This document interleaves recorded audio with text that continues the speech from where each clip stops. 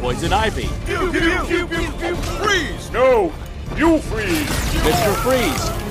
Penguin. Crazy Quilt. Eraser. Polka Dot Man. Mime. Tarantula. King Tut. Orca. Killer Moth. Orange Harriet. Zodiac Master. Gentleman Ghost. Clock King. Calendar Man. Kite Man. Cat Man. Zebra Man. And the Condiment King. Okay, are you making some of those up? Nope, they're all real. Probably worth the Google. Hello and welcome to episode 65 of Q&A Quest. I'm your host, Mike Apps, aka Wheels, and with me as always... Applying for AARP membership, David McBurney, Fanboy Master. Well, that makes me feel old because I'm older than you by a Also, good deal. I was making a joke about episode 65. Oh. Yeah, that's what we were missing from last week's episode, references to old Beatles songs. Oh, damn. I could have also done that. Yes. So anyway, your man in Japan, Michael Baker, Gaiji Monogatari here, with tissue paper stuffed up my nose because I have a leak somewhere up there. Oh, fun. Yep. You have nasal issues as well, because I feel like my sinuses are turning against me. Oh, I always feel like my sinuses are turning against me. It's just that it's usually because of air pressure changes causing migraines that make it feel like my sinuses are trying to secede from the rest of my skull. Just get rid of Yes. your nose, man. You don't need it. It's holding you back. Yeah, but they don't allow partial trepanation with power tools to relieve the pressure. Yep. So, It's probably a good thing. Though now I'm reminded of a radio show back in New Orleans when I was in college where they actually called local hardware stores asking for advice on drills and their use for trepanning. And actually got some people that we're not sure if the hardware store guys were playing along or not, but there was some interesting conversation. It's a lot of it's much more concerning if they weren't playing along. Yeah. Either that or they didn't realize what the word meant. Yeah. I'd believe that as well. So we have an actual backlog of questions now, because we have some pretty sizable questions still from left over from last episode, and a bunch of people did reply to episode 64. Well, you still need me. And still, Well, no you one has still asked need about the me. Commodore 64. I don't think so. Unless Nobody I'm... cares. They're waiting until episode 128 to ask questions about the Commodore 128. I guess, or maybe we'll get some random weird Amiga questions.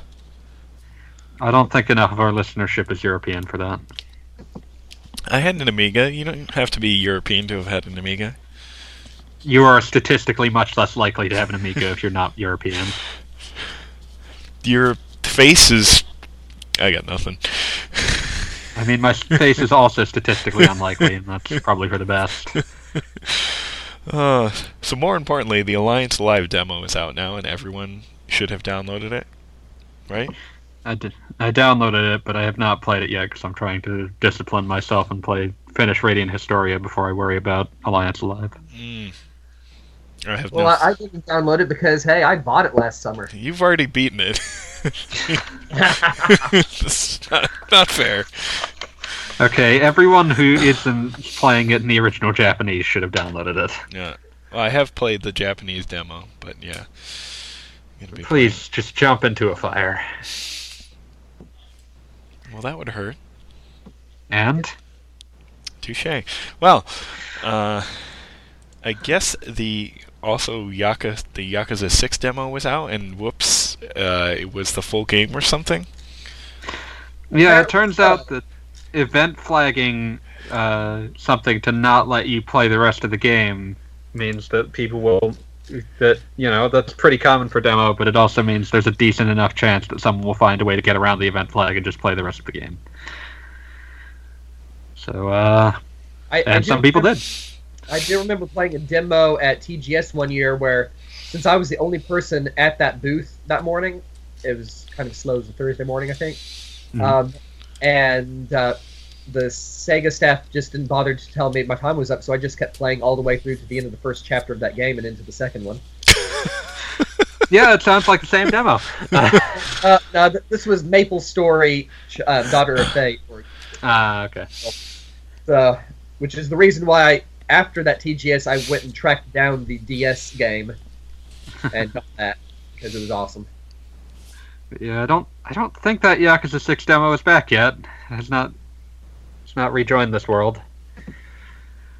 Kale Surprise. And on a related note, I believe Yakuza Fist of the North Star comes out in Japan very shortly. Yeah. Any word if that's coming to America? Because that would be a very interesting experience. They put out a survey late last year where they essentially asked, what Yakuza products would you be interested in us localizing? And the options for what you could choose were Kiwami 2, the mobile game, the new one that stars the new protagonist that they've just shown the protagonist and nothing more, and a Fist of the North Star game made by the Yakuza team. So they've certainly considered the concept. Well, it's not just a Fist of the North Star game, it is explicitly crossed. I mean, they take the two titles of the two series and they literally overlap them on the logo. Hokuto ga Gotoku. Yeah. But yeah, it's one of those things where like that was how they described it to make it more to make it clear what they were talking about. But yeah, hopefully that comes over here. It looks fun. I like Fist of the North Star. I like Yakuza.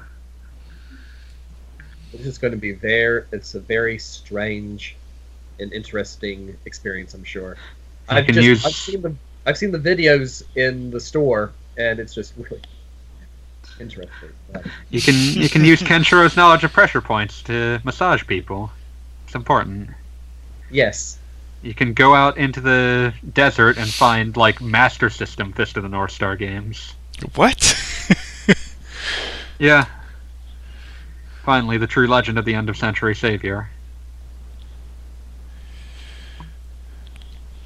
Well, I don't know anything about Fist of the North Star, but this game does sound pretty neat. Fist of the North Star is like, imagine the most kung fu post-apocalyptic scenario you could ever imagine, with like Mad Max meets Wuxia kung fu. And sounds pretty rad. Yeah. It's amusing to think about, like, it was clearly a super influential series, but it's also amusing to think about it in the context of, like, pre-Dragon Ball, a shonen hero didn't actually get stronger, they just were always the best. So it's just like, Kenshiro is never credibly threatened, basically, at any point in Fist of the North Star. Yep. Well, I'll have to put it on my to-watch list right after One Piece.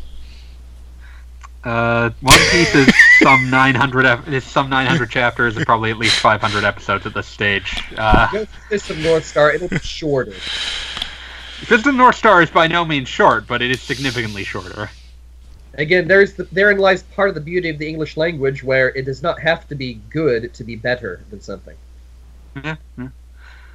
Oh man, I think I remember watching all of Fist of the North Star, and it would probably be a much brisker read as a manga, but like the filler is so insane, and it's like, oh, here's a bunch of dudes being fired out of cannons into like hot air balloons. What? It gets weird. There's a lot of ways to digest the Fist of the North Star story, because like there's one iconic part of it, and it's Kenshiro up to the point where he's fighting his like adoptive brother Rao, but like there's like 5 different ways to consume that story, because there's like 3 different movies that have told that story. There's the anime, there's the manga, Yes. Basically, it's one of the definitive Japanese series. And it is... Yeah. It cast a long cultural shadow. And it makes perfect sense to cross it over with the Yakuza series. And like when they first showed Kenshiro's voice actor... Like the way they announced it was just like, guy tries to attack Kenshiro and not Kenshiro, Kiryu in Kamurocho, and instead of like dodging them or punching them, Kiryu just pokes them in the forehead and does the iconic "Omae wa mou shindeiru."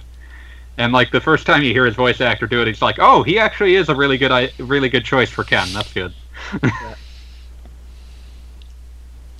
But yeah, Fist of the North Star is possibly one of the most hyper-masculine displays of testosterone ever to be shown in manga or anime format. Yeah. Which means it is a perfect fit for the Yakuza style. But it's also super, like, they've also injected Yakuza's capacity to be super silly, which is a thing that, like, Fist of the North Star, whether it was willing to admit it or not, also was. Yes. So. It was that kind of very deadpan silly where you can tell that the characters are taking themselves absolutely seriously to a point where it just becomes absurd. Yeah. Like, the entire joke wouldn't work if at any point any character implied what they were doing is silly, but, like, it becomes amazingly funny at points, just because it's like, oh, no, this is very serious. Yep. So, yes, basically it would not jive at all with the modern or postmodern American wink-wink, nudge-nudge sort of humor. Mm-hmm. No. Oh, man. But, yeah, really hoping that gets localized. It looks really fun. They've gotten all of the touches right. Like, the art is spot on. The way that like, even when an enemy explodes, because, like, I don't think we've really mentioned that, but for anyone who doesn't know Fist of the North Star, Kenshiro's, like, key deal is that he pokes you in a pressure point, and that causes your head to explode. And yes. When an enemy explodes, they do the thing that the anime does to try to censor the gore, where they sort of fade black and then you see their silhouette explode.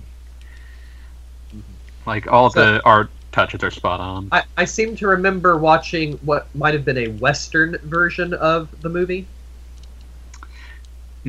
Yeah, there've been dubs. No, I mean, like, okay, for some reason there is a Hollywood movie. Like, yeah, a Hollywood version. And I remember that one of the characters was one of the few survivors of his attack, where he had to wear basically this basket made of seatbelts over his head to keep his skull from exploding. Yeah, that's actually from the original manga. I think his name is he's one of the adoptive Hokuto, like, brothers. It's Rao, who's the biggest and the, like, toughest Fist King. I believe his title at one point is Fist King. But you've got Toki, who's, like, basically Space Jesus. He got radiation poisoning. You've got Ken, and I think his name is Jagi. But yeah, I believe Jagi is being played by Majima's voice actor, which makes sense if you know Yakuza.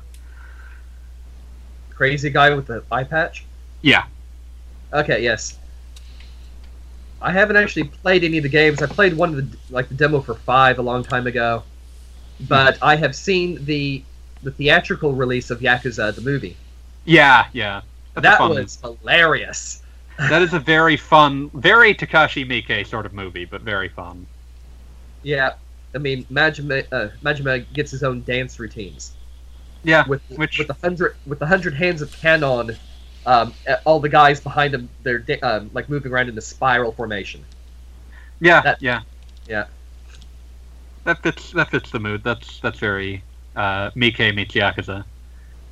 But yeah, so I hope that gets localized. There's, like, the thing is that Fist of the North Star has a long history of being localized. Like, Fist of the North Star games being localized goes back to, like, original Game Boy. It was one of the first things that, like, people actually tried to import into the West. There's, like, scattered chapters of it translated, like, floppy length comics back in, like, 1989. Didn't we just get a Muso not that long ago?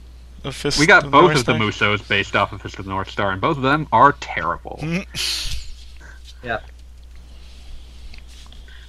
But, yeah, so... Yeah, it was also one of the first... It was also one of the major series available back when anime started getting less niche in America. So it was one of those things that every anime fan had in his library at some point. Yeah. And it has one of my favorite, like, absolutely, like, awful, but also I love it, bits, which is just, like, a dub where they're trying to, like, fit lip flaps, and, like, Ken's doing his, I think it's when he's fighting a guy who's referred to as, like, Mr. Hart. But, like, he's basically just giant. He's so giant that Ken can't actually penetrate his pressure points. But basically, the dub decides to change his dialogue into "Say your goodbyes, Lardass, because you're already dead," and then screaming really loud, and it just sounds ridiculous. Please look it up. It's on YouTube. It's very amusing to me. Yeah. But yeah, so hopefully we get Hokuto ga Gotoku. There's like a million things you could translate that title as. But you would probably just end up neither series has a direct translation of its title into English when they translated it. So I mean, Fist of the North Star is more or less what Hokuto no Ken means. yeah. It's not a completely direct, but it's direct enough. Oh, and the reason why it's Fist of the North Star is because the main character has bullet holes in his chest in the pattern of Ursa Minor. Yeah, it's With the Polaris point in particular being very pronounced around his collarbone, I think. So yeah, it's it shows up every episode because every episode there's one of the stock footages they use to save time is like, oh, he's actually going to fight now, so he rips his shirt off. Yeah, which has been faithfully recreated in this game. When you go into super mode, he rips his shirt off. Nice. Yep. So yeah, pretty much every single cliche and trope you could ever find for fighting manga, especially the more over to the top the better, it probably originated with this series. Yeah. If it didn't, it probably came from Dragon Ball. And either way, it probably got defined by the series somehow. Yeah. So.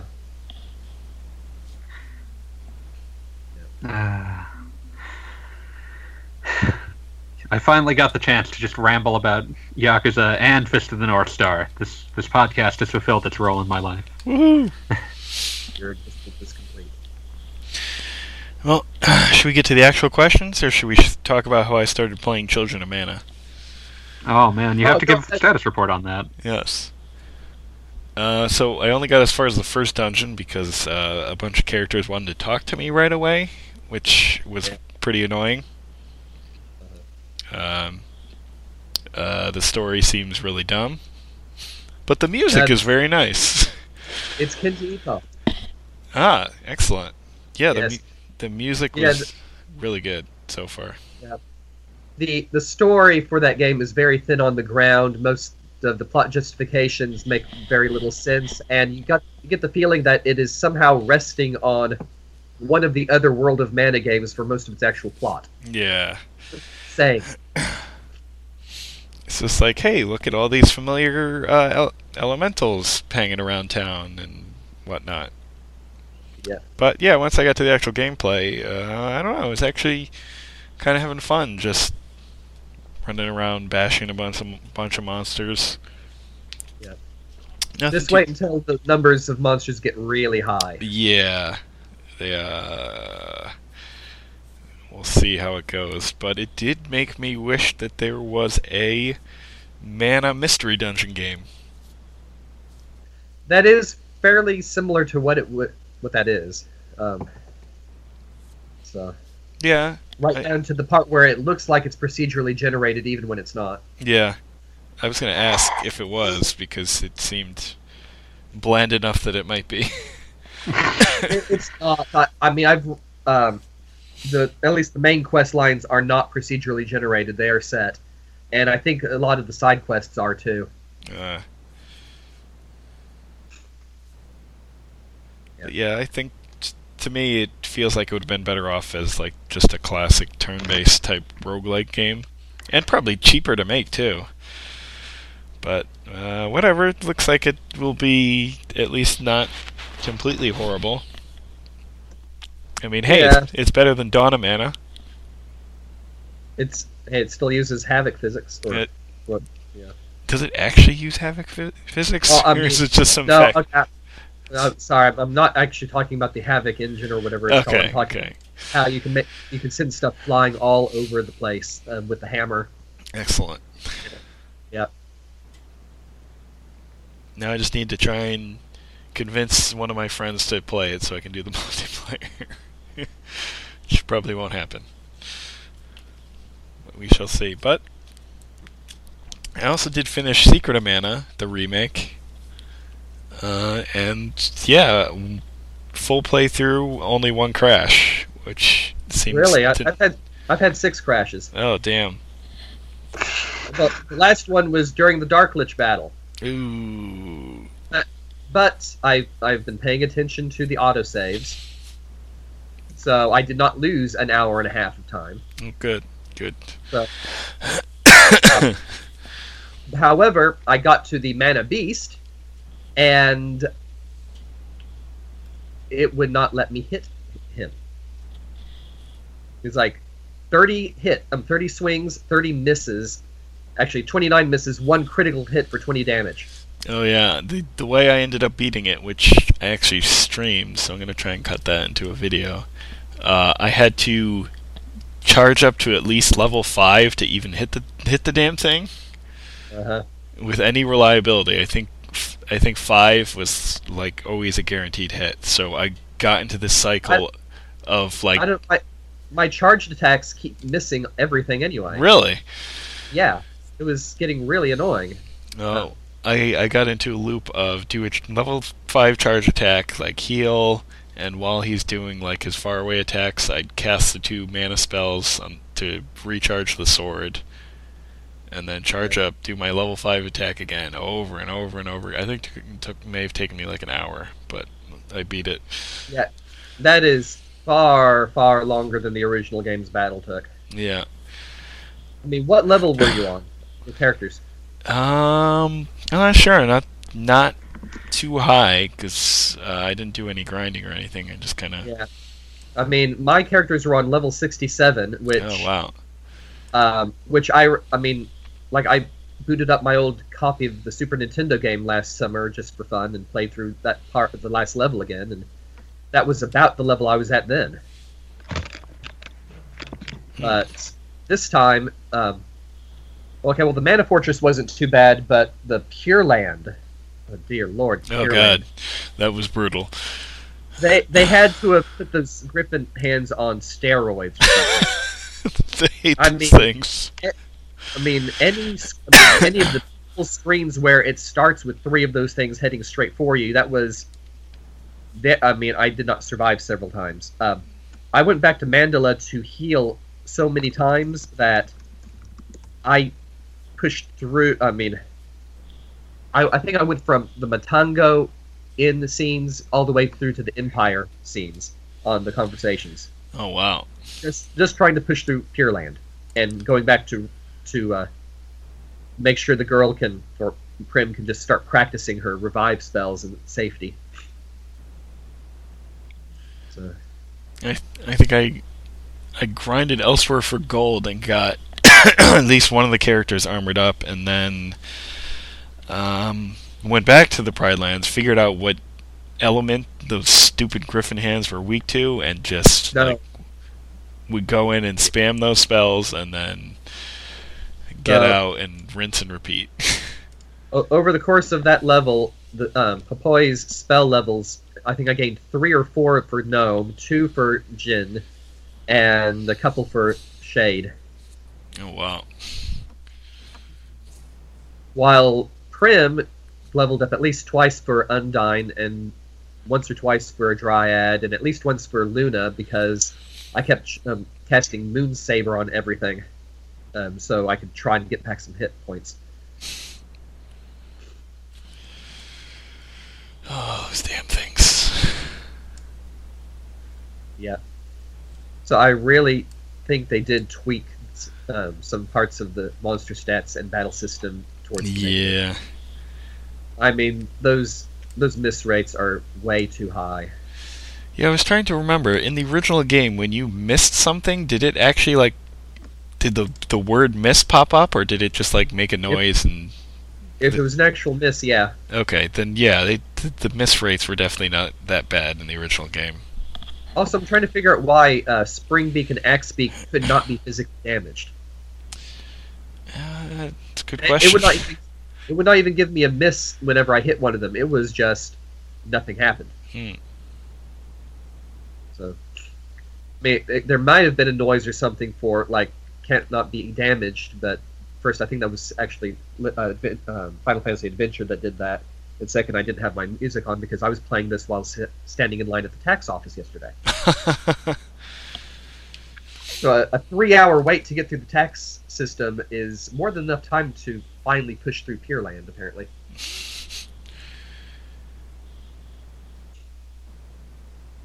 So anyway, between that and the fact that my issues with the controller nub of my Vita have only gotten worse, this is one. Yeah, it used to only be going to the right sometimes, and now it started going up and right. Oh, that's so good. Boy. Yes. And again, for any other game I've played, it's not been that much of an issue, but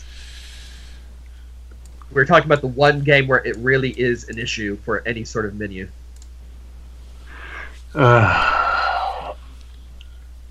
Good old rings.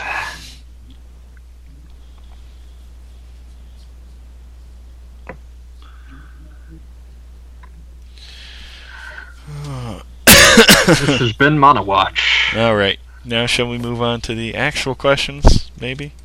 Sure. Yeah, only if we have to. Now that I've navigated away from the page for some reason.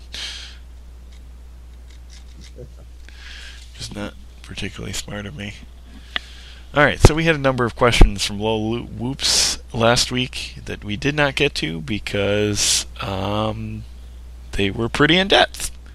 Yeah, we decided we simply did not have enough time. Yes, so we will get to those right now. And let's see, the first one is, why wasn't there a Toys to Life chess game that you can play online? Doesn't that seem like a missed opportunity? I feel like the addition of RFID chips to or not RFID, NFC chips to a chess set causes a lot of expense for something that you already could do with a smartly coded game of Chess Master. Yeah. I mean, you can get Battle Chess on vaporware sites nowadays. And the remake version on Steam and GOG. Yeah. It doesn't make much sense. Cute idea, but doesn't make much sense. In conclusion, Amiibo chess, you will turn your Switch on its side. It'll be a nightmare.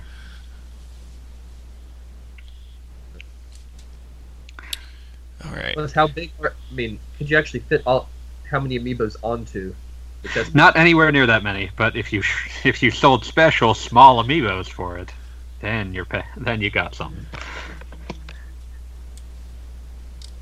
Yeah, it sounds more like something that they would have made during the interactive card phase of Japanese game centers. Yeah. Yeah. Sequel to the e-reader. Yeah. Where you just literally just put the card down on the screen and it reads it and summons up whatever. Finally, Yu-Gi-Oh! Has become real. That was my comment from 2007 or 2008. It's like, this is practically Yu-Gi-Oh! But for a few generations of development.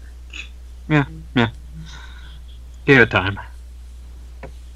By that point, Yu-Gi-Oh! Will probably be on something much more insane. You know, people will have something to try to catch up to.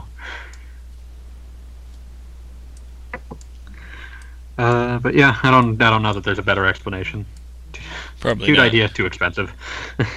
Yeah. Probably, I mean, the market of people who could actually afford it is not large enough to justify the R&D. The people who can afford it will actually just buy human chess pieces. It's true. Like a nice little chess set is pretty cheap, and playing online with other people in chess, could find much cheaper alternatives. So, yeah. I mean, if you really are determined to play chess, people that are determined to find people to play chess with who don't live near people who play chess were doing that when they were playing it by mail. Yeah. Which just sounds like the most infuriating thing in the world. I'm sorry. Tangent. It's okay. All right. Next question. Who is best girl? I'm not qualified to answer this. Can we narrow down the perimeters any? I think this was deliberately designed to be on narrow. That's a terrible word. I apologize for using that. think this was designed to be as broad as possible, which means that I'm incapable of answering it. Which also includes its corollary, which is the follow-up question. Well, what could possibly be confusing about this question? It's very clear. No, I know precisely what he's asking. I'm saying I can't answer it. Can't or won't, sir? Is there a material difference? The point is that you have exactly as many answers either way. I don't know. I don't know why I'm accusing you all of a sudden. I don't see you offering an answer, Wheels. Is Terra from Final Fantasy VI? Boring. Oh, well, well then you come up with a better answer, sir. No, I'm let's just here to make go your with life worse. recent and just say Prim from Secret of Mana. She is pretty funny in the remake. Yeah. I don't know Secret of Mana, so I don't have a capacity to argue against it. Damn. Yep.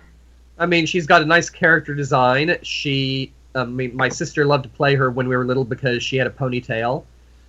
She is wonderfully devoted to her boyfriend, who is not the main character of the game, which is a nice switch. And she comes with brass knuckles as a base equipment, That's powerful. and knows how to use them. And you first meet her when she pulls the hero out of a stew pot that the goblins have stuck him in. Excuse me? I will be back in a little while. Sure. So yeah, I'm just going to go with the most recent game I played and say Prim. I'm Yeah. cool with that.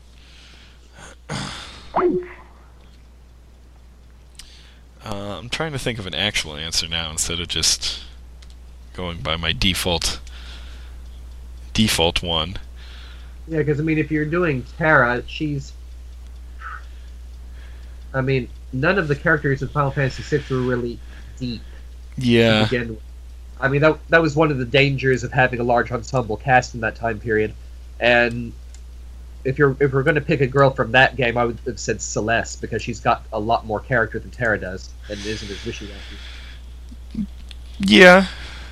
Could see that argument. Or she doesn't have green hair, so if that's your thing. Green hair is pretty red. Yeah. Yeah. I'm trying to think of other options. Hmm.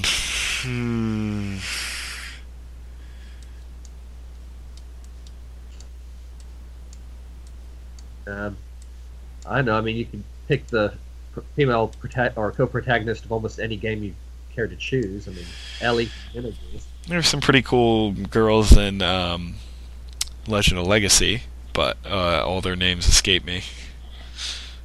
And again, very little character in that game. Yep. It's a very Yep. a process-driven story.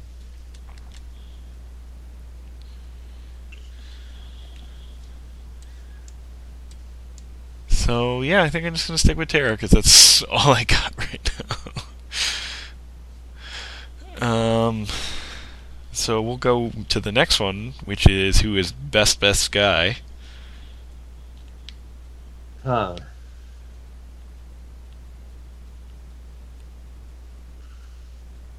Best guy. Oh. I would say Kazama Kiryu from Yakuza, just because he's one of the most manly male characters I have ever seen in an RPG. He certainly is. I'm gonna stick to my Final Fantasy VI guns and go with Sabin. Oh, he's a good choice too. Yeah, the master of suplexes. The musclehead. Yeah, I mean, who else in RPGs can suplex a train? True. While it's in motion, no less. Yes. And also, the train he suplexes is the train of the dead. So there's that as well. Yep. I mean, you could go with Auron from Final Fantasy X. That's always a good one. course, but the question said best boy, right? It said guy. Okay, guy. Okay. Then, okay, Aaron works. No, Orin is always a good one. In fact, that was what I used as a screen name online for quite a while.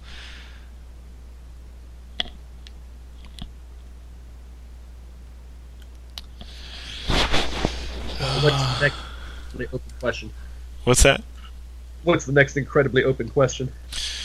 What enemy is the most unpopular in popular games? There's got to be some real turds out there. Seymour in Final Fantasy X?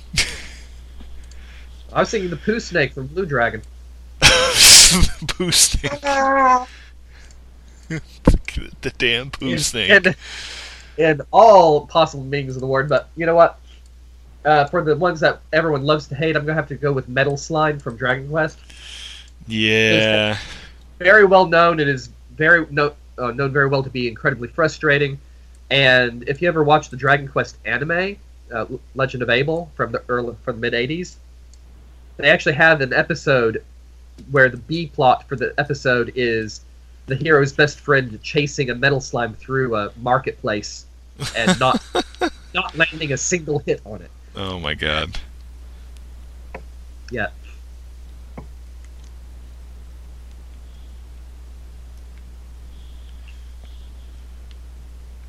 So yeah, metal slime.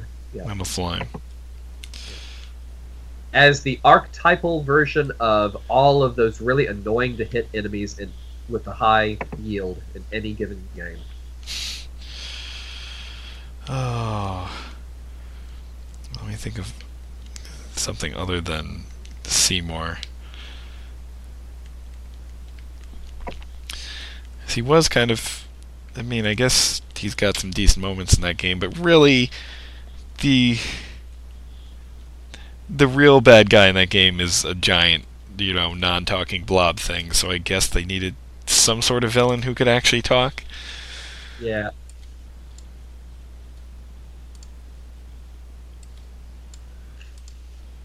Yeah, Final Fantasy X's choice of a force of nature for its actual antagonist presence was kind of interesting. Yeah.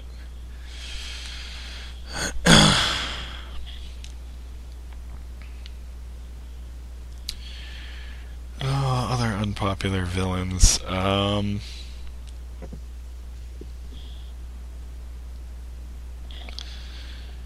But we're talking about enemies that we don't like, so it doesn't. Enemies. Oh, you're right. It does say enemy. It doesn't say villain.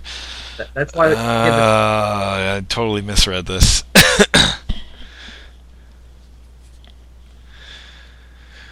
All right, let me think.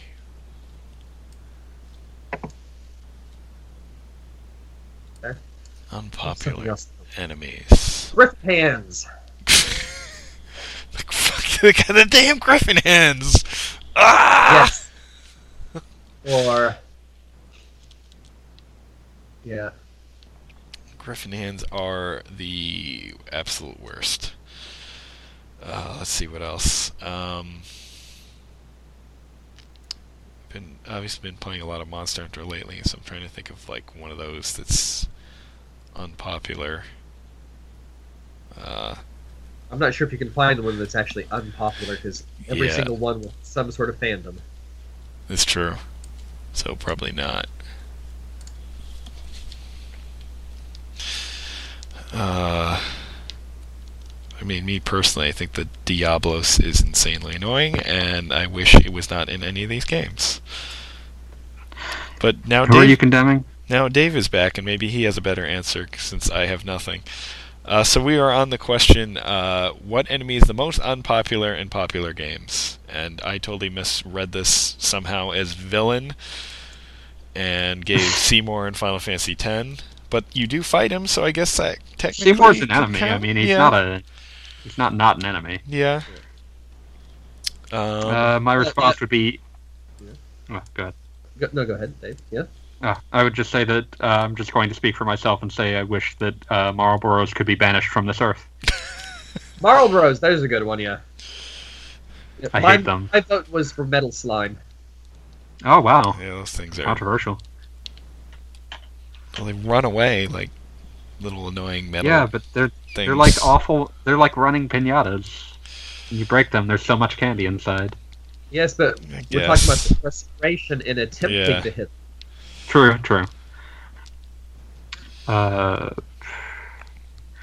This is like leaving the RPG debate aside. I'm glad that likes have been largely banished from Legend of Zelda. Yeah. I hate them. But yeah, I feel like a lot of games don't have bestiaries that are common enough from game to game for this question to necessarily apply. Like, the really popular ones continue to appear, and the unpopular ones probably don't appear in more than one game anyway. Yeah, I was trying to think of one from Monster Hunter, but yeah, obviously, Mr. Baker made the good point that they're probably all popular. Yeah, I feel like they're kind of the stars of the show for that one. Yep. To some extent, like anything that lived underwater seems to be unpopular, but Yeah. Oh, That may have been as much the underwater yeah. control aspect as the monster itself. Yeah, you know Yeah, what? it's not so That much that people don't like the monster so much as they don't like everything attached to fighting it. Hey, the water is kind of an enemy, so I'm going to list the water from Monster Hunter 3 and Monster Hunter 3U. Wow. Sure. And hey, you know, I can make a good argument there, because the most successful Monster Hunter in terms of sales to date, prior to World, was Monster Hunter Portable 3rd, which did not have any underwater levels. So there. Yep. I can't actually argue. Water is the most unpopular enemy in a popular game. There you go. I mean, if we're gonna expand that, like, I consider sewer dungeons to be my enemy, and they're in everything. Sure. Prove me wrong. I was gonna say, you should play Knights of Pen and Paper 2 sometime, where it has the one spot for the sewer, quote-unquote sewer dungeon. Yeah. And part of the joke for this game is that it's a very self-aware D&D style world. So the sewer dungeon has advertisements that say, like, 30% cleaner, 50% more monsters. Worth it. I don't know what it is with sewer dungeons. They are always the worst. Should even be possible. Even what? Even the one in Chrono Trigger, because that one was actually pretty short. Yeah, I would say that is, by Chrono Trigger's standards, it might be Chrono Trigger's worst dungeon. Which is to say, it's still better than most dungeons, but it's one of the lesser dungeons in that game. Well, it's very interstitial. I mean, it's about getting from point A to point B, and you just happen to have a hiccup along the way that is a B plot, or not even a B plot, like it's a C plot. But yeah, it's one of those. I would say it's one of the lesser dungeons in Chrono Trigger, so my point still holds. Yeah. I'm thinking of the Xenogears one. Do we have to? I think that's right before or after the Fight Club dungeon. Yeah. It's not really a dungeon, but that's right around where you recruit Rico, I think. Yeah, I vaguely remember that. Actually, most of the dungeons in that game were annoying. Yeah, I mean, that's hardly the game's worst dungeon, because, I mean, it has dungeons with platforming in them. But, oh, man. And now all I'm thinking is, like, Rico is just Guile, isn't he? Not Guile. Blanca. Wrong Street Fighter. He's just Blanca, though. Well, I don't know how to hum his music. It's just like, I can't even fudge it. It's no.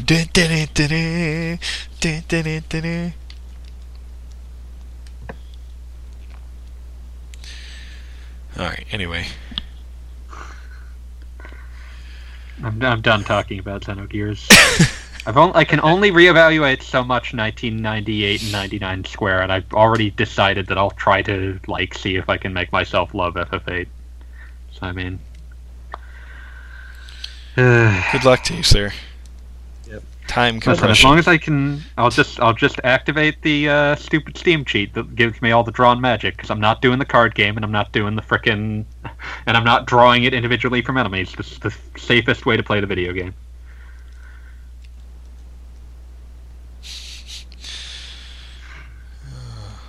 All right. Next question. What and no wait. What did I just read that? You one. just It's- asked it. It's terrible tonight. Best supporting character the last 5 years, maybe a first, second, and third place. I usually think in terms of the game's cast overall, because a good cast bounces off each other. So let's say, like, some of the Dragon Quest games had very good right-hand men or women or whatever. So I'll say Angus. Or not. Yeah, Yangus, because Dragon Quest VIII 3DS just came out. We can use that. Yes. Yeah, I'll allow it. Gov. Yeah, go. I love, no, there's no better joke than Yangus getting tired of his own running joke of being terrified by King Trode and just stopping.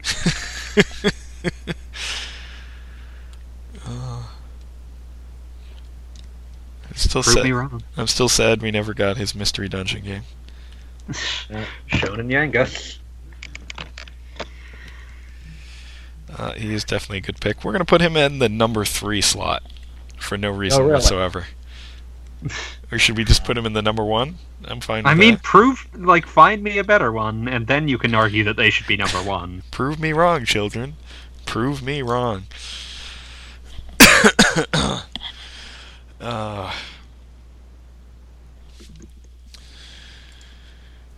Let's see. Supporting characters in recent years. I mean, Xenoblade Chronicles had a set of many wonderful supporting characters. I figured you were going to start arguing for the Hero Pawn. Of course. That's exactly who I was going for. He is just like this hilarious mascot character with a bunch of children. I think his wife forces him to go on the quest, and he provides some good comic relief in what is overall I don't want to say it's a pretty serious quest for the most part, but that game has a good amount of humor in it, and he is a large part of that. He's just entertaining. He's no Yangus, but he's quite good. So how about the android from Metal Max 4 who turns into the litter cycle? You keep doing this, I can't vote on Metal Max 4, I can't play it. I know, I'm obligated to mention the series. Yeah. I know when you're taunting me. I'm aware. Yeah. I am still. I still remember the moment I was playing that game, and it's like, oh, this cover is not just random art. This is actually in the game.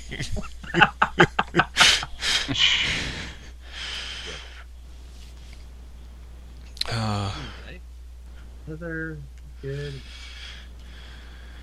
port characters. What is the name of the weasel in the Sharon the Wanderer games?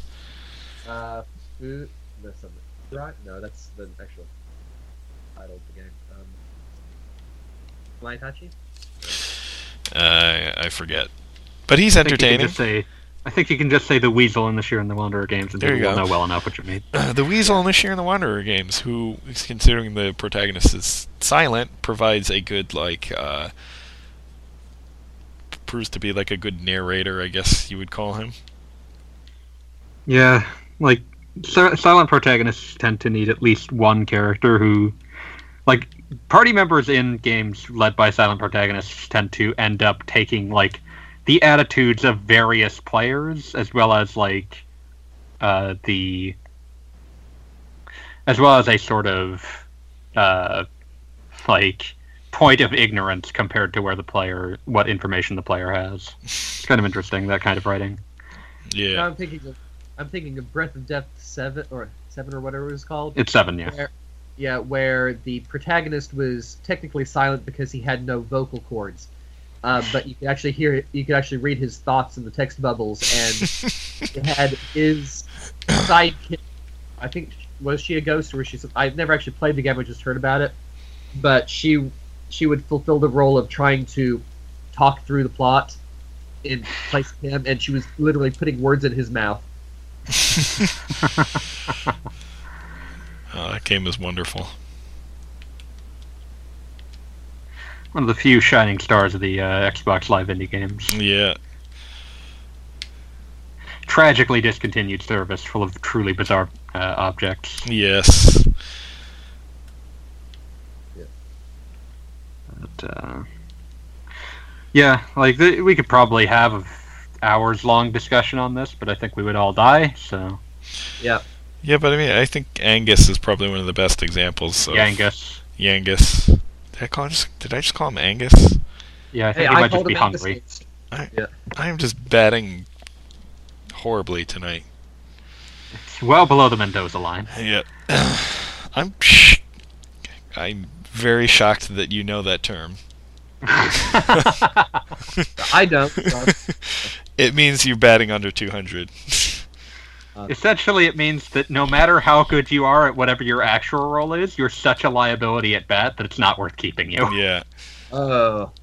I guess Mendoza was someone that actually batted under 200 at some point, so that's I think it was like that he batted just above what would be the theoretical Mendoza line. Like he was kept on, but he was like a shortstop or something, some role like that, where it's just like, oh, you're good at what you do, but like you're so bad at batting that you're too much of a detriment. Baseball is an interesting sport because you think about it for a second. It's like, oh, what's considered a really good batting average is when you fail 70% of the time at the plate. Yeah.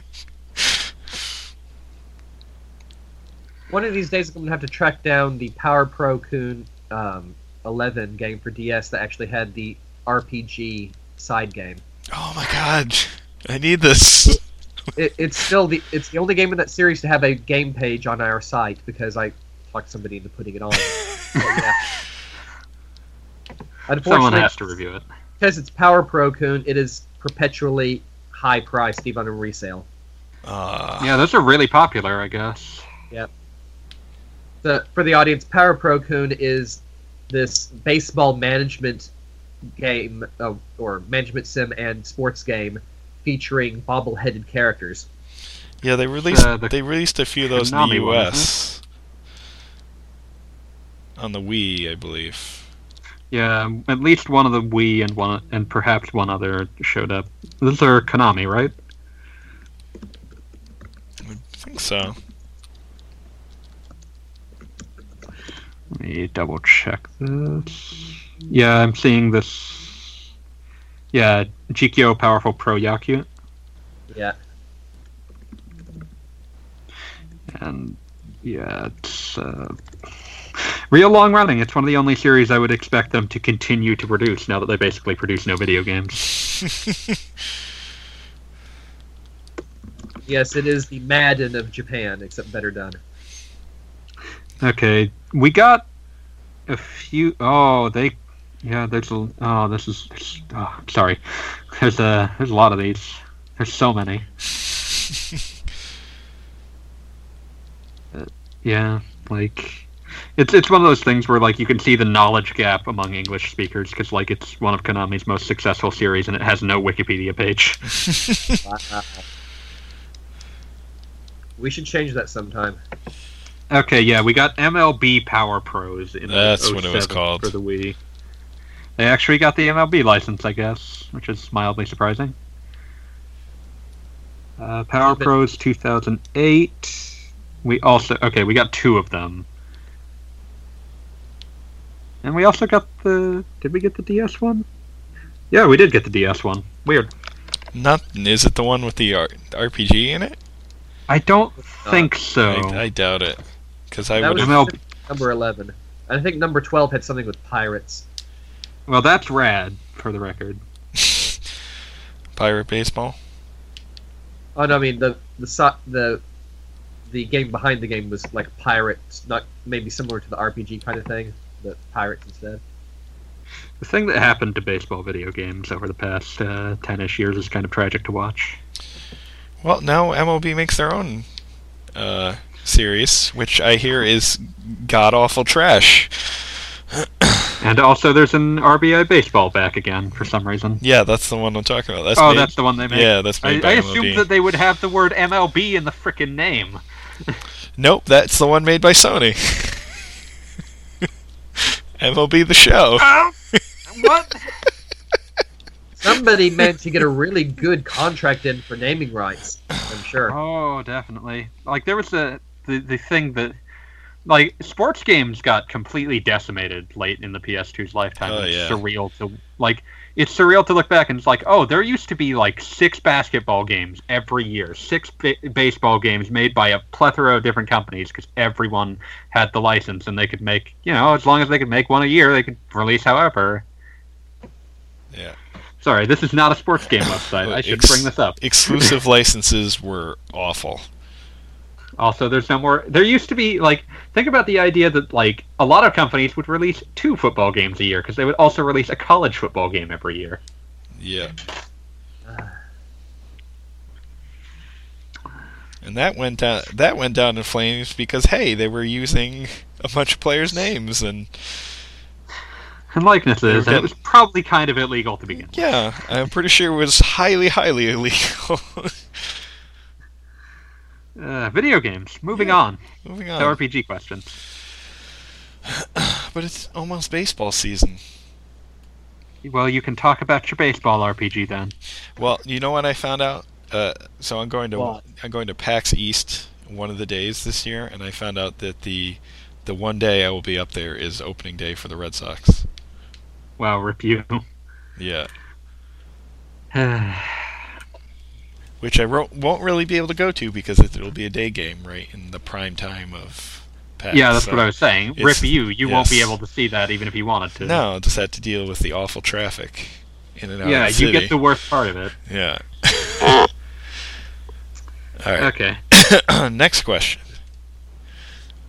Have you played many RPGs where the supporting characters suck so much that the big moments and cool events just feel lukewarm or wasted potential? Have you played a good game that would have been much better if the supporting characters were stronger? I feel like that second one is more likely for me. Yeah, I could think of way too many games where a bit more support from the support characters would have been good. I mean, Secret of Mana. Yeah. I mean, I can think of like 4 or 5 NPCs off the top of my head who could have had a much bigger presence in the storyline. That's real common in that era, just because, like, oh, well, we only have so much space, so Exactly. space limitations mean that this character is going to say a couple of things, seem interesting, and then never show up again because there's not enough time. Yeah, or count the number of characters who disappear in plot holes in the middle of Final Fantasy VI. Yeah, or even just, I think the thing that I found most off-putting when I finally properly played FF6 was, like, you get to the world of Ruin, and then, like, the game just has to, like, it doesn't credit a speaker half the time that the party is doing something. It's just like, oh, someone said that. Who? Dunno. Doesn't matter. Yeah. Just because the party was so mutable at that point, it could have been anyone. Yeah, there was not the kind of space they would need to have individual dialogue to react to everything, and that kind of hurts the game. Or Chrono Cross is another one that, like, that game's plot is insane, but I could have probably swallowed a lot more of it if anyone mattered. Yeah. If they'd gone with the branching realities a bit more. Yeah. It sucks because, like, the few times that they really, like, build a side quest around, like, say, oh, this person is meeting themselves from another reality and they're sort of reacting to the differences the different choices that they made. Like, that's really cool, and I want a game that is that. But, like, the game literally having an accent filter kind of lets it down. I respect the coding that went into the accent filter, though. Yeah. Are you going to say something, Wheels? I had one game came to my mind when I was thinking about this, and that is Blue Dragon. Oh. Because Blue Dragon actually has some decent, like, supporting characters. But it has kind of a problem because it has one of the most annoying support characters I have ever seen in a game ever. And I've played a lot of games. Yep. Wheels' famously despised mascot character. He is god awful. Just like I don't remember what the little yellow man's name is. Maro, little guy that I want to shut the F up. Is he even more annoying than the pink thing from Xenogears? Yes. Oh my god, yes. Choo Choo died for your sins, good sir.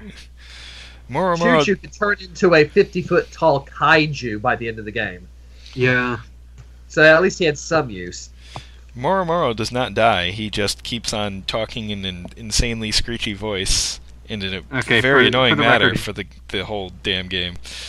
For the record, his name is Maru. I don't care. Just like with Mugen Souls, I do not care. That's why I said for the record rather than an attempt to correct you. Okay. Good. So, I remember back in the day, quite a few Japanese gamers would have argued for the fairy girl from Dragon Quest IX to be like the worst supporting character ever. Yeah, they hated her for some reason. That was weird. Just too girly girl for them. I thought she was actually a pretty good foil to everyone else. But wonder what they thought of Muro, but being an Xbox game, it'd be hard to find people that actually played it. That would have been one of the 5 games that sold Xboxes in Japan. It would have sold a lot of them, but it sold some. I remember going to the movies back when the first Blue Dragon game was new, and they actually had cinema advertising for it. Oh wow! Microsoft really went all out. They were really hoping. They really wanted to expand into Japan, and their thought process was like, "We will pay for as many frickin' JRPGs as they want if they'll frickin' buy them." Which Tales game was it that actually caused the Xbox to sell out?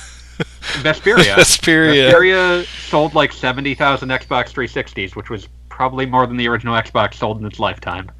Yeah, it was. I remember the news reports from the day where it was literally the entire stock in the country. Oh wow! Yeah, like it sold out across the country specifically just for that game in like 3 days. Meanwhile, the Xbone is on track to undersell the original Xbox. Oh, God. Yeah. Yeah. But, like that's also by now the Xbone they have left Japan for dead. They know they can never break in there, and they're not even going to try. Yeah, especially not now that PlayStation 4 has managed to gain background from the PS3 era. Yeah, like PS4 and Switch are both going to continue to. Like, there's no room for a third console there. There's barely room for both of them. Yeah. So. It seems like the Switch is becoming the new Vita. Well, it's where all the Vita games go now. Yeah. It happened pretty quickly, too. I'm going to say the Switch is like the perfect amalgamation of everything that Nintendo did right for both consoles and portables. Yeah. Which is why it's such a lovely system to play games on. That's why filling a niche that nobody else could fill. Yeah. I'm happy for it. Yeah. But, and it's also Nintendo's continued flipping the bird to all of the economic analysts who kept saying that Nintendo was doomed. A year for the last 10 years. That category is actually somehow older. It's just that it used to be filled by people writing to game magazines rather than people who have try to have serious opinions about the economy. Yeah. Well, hey, remember when Apple was doomed? Oh, memories. Now we're all doomed to buy Apple products. Yeah. With the bigger difference being that at one point it actually looked like it could have happened with Apple. It's true. Yeah, so, Nintendo was never not profitable. Yeah. I mean, it wasn't necessarily doing well in 2 or 3 of its hardware generations, but yeah. Like it was also always buoyed up by like handhelds. Yeah. Yeah. Like, I mean, just look how bad the 3DS started too, and they recovered from that incredibly well. That one's a masterclass of like throwing all of your weight behind a platform to make sure that it survives. Yeah. I don't even remember it having struggled back then. First, consider where I'm sitting right now, and my perspective on the 3DS at the start is like, you could not get one for weeks. Yeah. You had to sign up for a waiting list. You had to do that for the Switch as well. You had to do that for the original DS. I waited a week before I could get my DS back in 2006. Oh, wow. No, 2005. It was 2005. I remember, like, back in, like, maybe it was mid-2011, at least in the US, like, the 3DS was doing poorly enough that, like, Amazon and Nintendo got into a big spat over it. I forgot about that. Like, there was a period where, like, Amazon wanted to... I think it was that they had wanted to like, knock down the price, and Nintendo wasn't going to give them anything to do that, and so they were... let's see... Amazon's response was even stranger. But yeah, there was a point where Amazon... Like, they would sell them through third parties, but they would not sell 3DSs themselves. Yeah, I remember that. Because I think that was the case around the time when the XL came out, and I could not, like, order one on Amazon. Yeah. And, like, that also, you know, affected the Wii U's launch, because, like, Amazon didn't sell that system. Well, it didn't turn out to be very hard to find. It worked out a Wii just U. fine for them. And it didn't But turn it out was to... one of those things where it was like, it probably didn't help that system. Yeah. Like, oh, you can't buy it on Amazon. I remember I ended up getting the Wii U not too long after launch, and yeah, it was not that hard to find one, and the first one I got actually did not work. And it was not that hard to find the store to return and get a replacement. Oh, poor Wii U. They tried. Sufficient branding. Yeah. The Wii U was the flawed prototype that had to exist for the Switch to come out. It's still a really great system, and I hope over time people will realize just how good it was. Nobly intentioned little thing. Yeah. Man, WiiWare is finally dying. You can still buy WiiWare games on your Wii U. Pick them up before March 26th. Wow. There's a lot of strange things that you can't buy anywhere else. Where else can you purchase Yumi and the Cubes or Pole's Big Adventure? I think they may have actually shut down the WiiWare store already, and you can only re-download stuff you've already purchased until then. What I had seen was like that you can... What I had seen was that, like, the store goes away in January, but you can't buy points for it anymore after sometime this month. Okay. So yeah, make sure you get what you want and archive it somewhere, because it's not coming back. There's a lot of Virtual Console games on there that did not end up on the Wii U store. But I mean, you can't play Forsaken Necromancer on your North American Wii.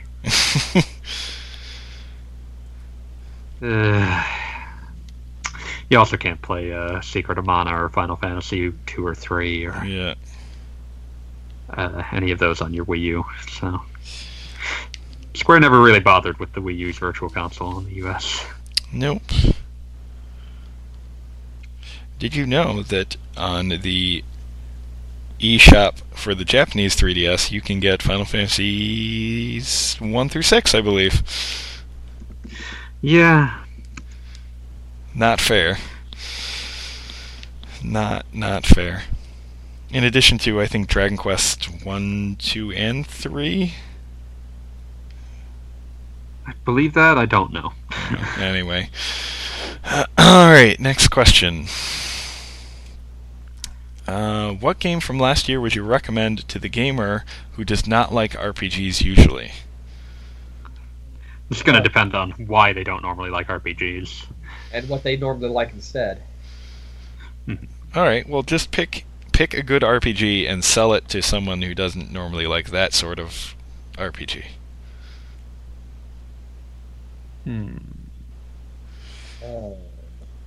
And you can use something you played last year, not necessarily something that came out last year. depending on how many of last year's releases. It's important for Gaijin to be able to... Yeah. I mean, because considering stuff that I played last year could actually stretch back as far as 20 years. Well, you played Alliance. You could sell Alliance Alive on someone. Okay, well, the Alliance Alive. Well, let's see. First of all, it is definitively a JRPG experience. But it has intersecting plot lines. It has a very wide and interesting cast of characters. It has a non-traditional system where you don't have to worry about experience points. You don't have to worry about fighting useless random battles all the time just to get a little bit better. You will just normally get better as you progress. It has some really interesting attack animations, and it has a crazy penguin in a conquistador spiked helmet whose primary attack involves either slapping somebody silly with his flippers or doing a rocket headbutt straight into them. And he specifically learns penguin-style kung fu attacks, including, again, rocket headbutt, pinball magic, which hits everything on screen, and penguin madness, which is basically super penguin kung fu that hits the enemy 10 times. He also has a happy penguin dance that will make everyone, or will increase everyone's strength. Everyone needs to purchase this game. Pre-order now, please. Amazon.com, your local GameStop. Wherever good games are sold. Maybe like your local Target, since I always seem to find JRPGs there. Like some like big box stores will stock some very strange things, and then not sell them very well, and so they're still there. Always worth a look if you're just looking for something that might have theoretically been there at one stage. I found a random copy of Dragon Quest IX at Walmart not that long ago. And which I also bought it, and that's going to be my son's copy of Dragon Quest IX eventually. Cool. Assuming he likes JRPGs. Well, that's another good one to just try and get somebody in on. I mean, there you go. That's true. It's hard to find something that's more fundamentally RPG-ish in the Japanese mold than Dragon Quest. And Dragon Quest IX is good for being an easy entrance in the genre. And it's flashy enough that people won't really get bored with the slower combat of a turn-based game. Because you get to watch all the fun animations. Yeah. And you get to make your own characters, so I think that's definitely good for a starting RPG. Instead of giving them a bunch of pre-made characters, they get to make their own and mess around with that. But yeah, that's definitely a good one. As far as stuff as I played last year, I feel like the easy answer would be Breath of the Wild. But considering that bends more towards being like an action-adventure game anyway, I don't think that's really all that applicable to this question. So I'm trying to think of something else. You got any good ones, Dave? Repeat what you were saying? I was saying Breath of the Wild would be my easy answer, but I feel like that already would attract people that aren't normally into RPGs, so I want to try and come up with something else. Well, I mean, that was kind of what makes a good gateway drug. Is like something that's similar to what you're like, introduces elements of what you're trying to get someone into, but doesn't go whole hog into the deep number crunch. But again, this is going to depend on the other option you have is just overwhelming them with sheer quality, which is another thing that Breath of the Wild does. But so then it becomes like, what was the very best RPGs that I played last year? And it's like, oh, it's Breath of the Wild, it's probably Persona 5, stuff like that. Well, I think a good one actually would be Horizon Zero Dawn, because kind of the basic gameplay of that, it plays like a lot of other open world games that are out there, not necessarily RPGs, and has kind of similar mechanics, but it is an RPG. Like, you level up, you pick skills, you have to craft ammo, you have to find materials to get new weapons, things like that. But I think because it plays a lot like similar open world games, I think you could kind of pull in a non-RPG player pretty easily. And that's probably a lot. That probably has a lot to do with why it was successful, because you kind of can draw from multiple audiences.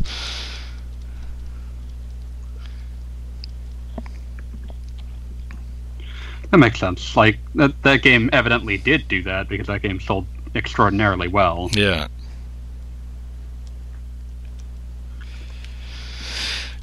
Which is great, which means those guys don't have to make any more freaking Killzone games. Or anything like that. Wait and watch as it happens anyway.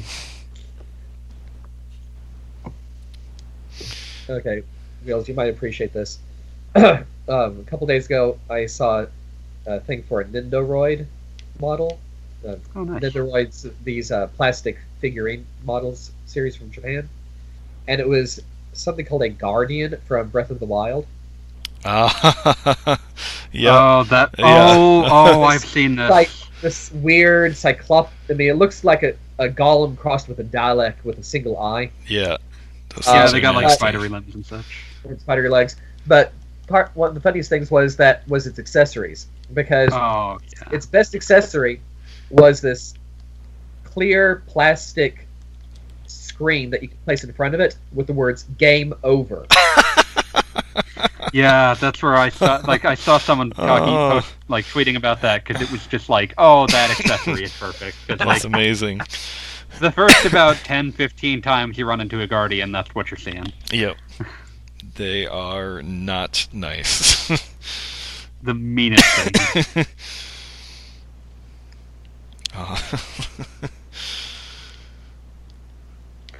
Yep. Good times. Yep, Japan knows how to merchandise stuff. Yes, they certainly do. Properly. They know how to do it properly. Japan gets Nendoroids, we get Funko Pops. Well, some of the Monster Hunter ones of those, you know what, I'm not even going to defend Funko Pops, they're trash. I will be buying some Monster Hunter Stories amiibo sometime soon, though, because my damn sister just had to show me this game as if I didn't have enough to play already. She's like, I was like, I played the demo, I wasn't really that interested, and she's like, no, here, let me show you all the awesome stuff I have in the late part of the game. And which game is this? Monster Hunter Stories. Oh, okay. Yeah. So the only thing I know about Monster Hunter Stories is the bit about the plot where it's the only place that doesn't just murder monsters outright unless they are outlaws everywhere else. Yeah, it's basically Monster Hunter Pokemon. Yeah, I mean, I like yeah. That bit of world building of I was gonna say closer to Dragon Quest Monsters Joker 3rd, where you can actually ride around on the monsters. Yeah. But yeah, we didn't get that. No, because no one bought the other ones. Yeah, I started playing that. It's pretty fun, and now I want the amiibos because you get each of them gives you a rare egg or something. So, damn it, too many games.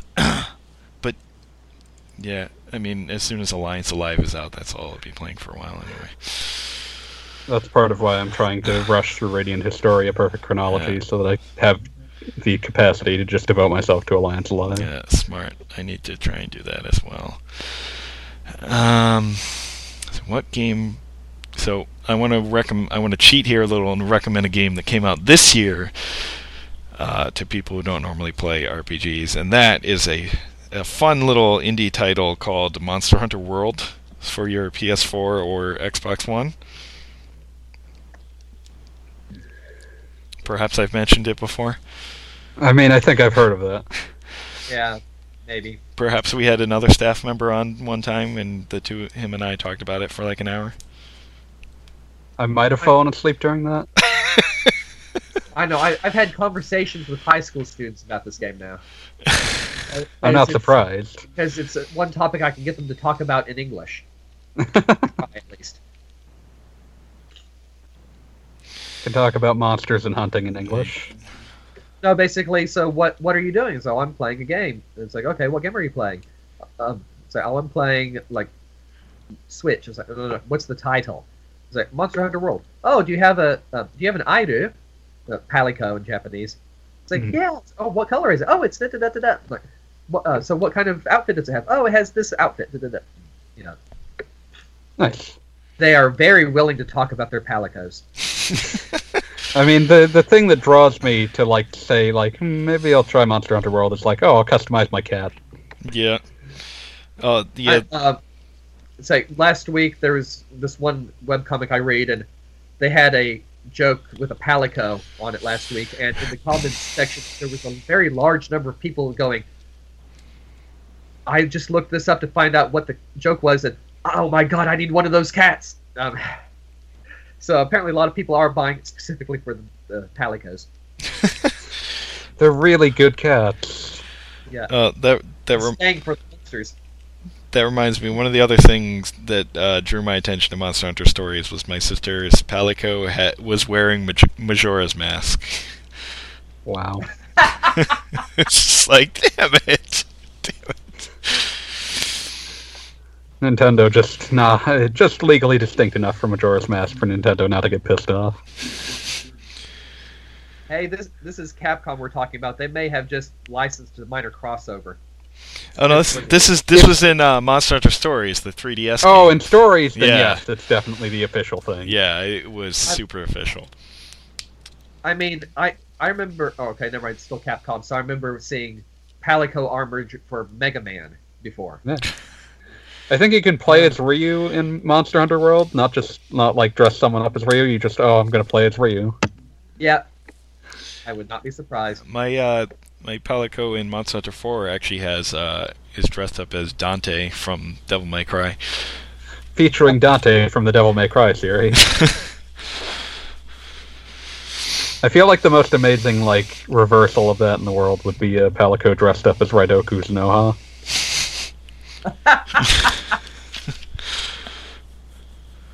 Hey, at least we got a Jack Frost dressed up as him. Oh man, I love my Raiho plushie. Raiho? Well, the nice thing is that Raido Kuzunoha's outfit is based on a particular style of Japanese high school uniform from the time period. Nice. Yeah. So it is quite possible to have Palico in the future in that style. Oh man, Maybe I hope so. Maybe not the awesome cape and the sword, but you never know. Well, I mean, you can give a Palico a sword. That's fine. I mean, not the same kind of sword, but yeah. True. Oh man, I just remembered like them releasing like the deal on Dante running out and them just releasing Nocturne Maniacs, but with Raido in place of Dante, and that was just how they got around it. It's just like, oh, that's Raido now, whatever. I remember that was actually a big thing in Japan. The Maniacs edition was incredibly difficult to find. Huh, so that was rare on both sides of the Pacific. Yeah. I mean, it was a special updated edition for Nocturne. Yeah, that added endings and such. Like, it was a market improvement to... That version came out here? That's the only version we got. Like, Nocturne is just... The Nocturne we have is just Maniac. Oh, okay. Yeah, they got... They fixed some stuff for the American release, and then they went back and re-released it as the Maniacs edition. Gotcha. Yeah. They also added Dante from the Devil May Cry series. Because, hey, he's popular in America, isn't he? Yeah. And the way they got around that is really fascinating. It's just like, we'll have Kaneko design Dante's devil form in Devil May Cry 2. And that's just, what a waste. Could have done anything with that business deal, and he wasted it on Devil May Cry 2. Oh well, no take-backs.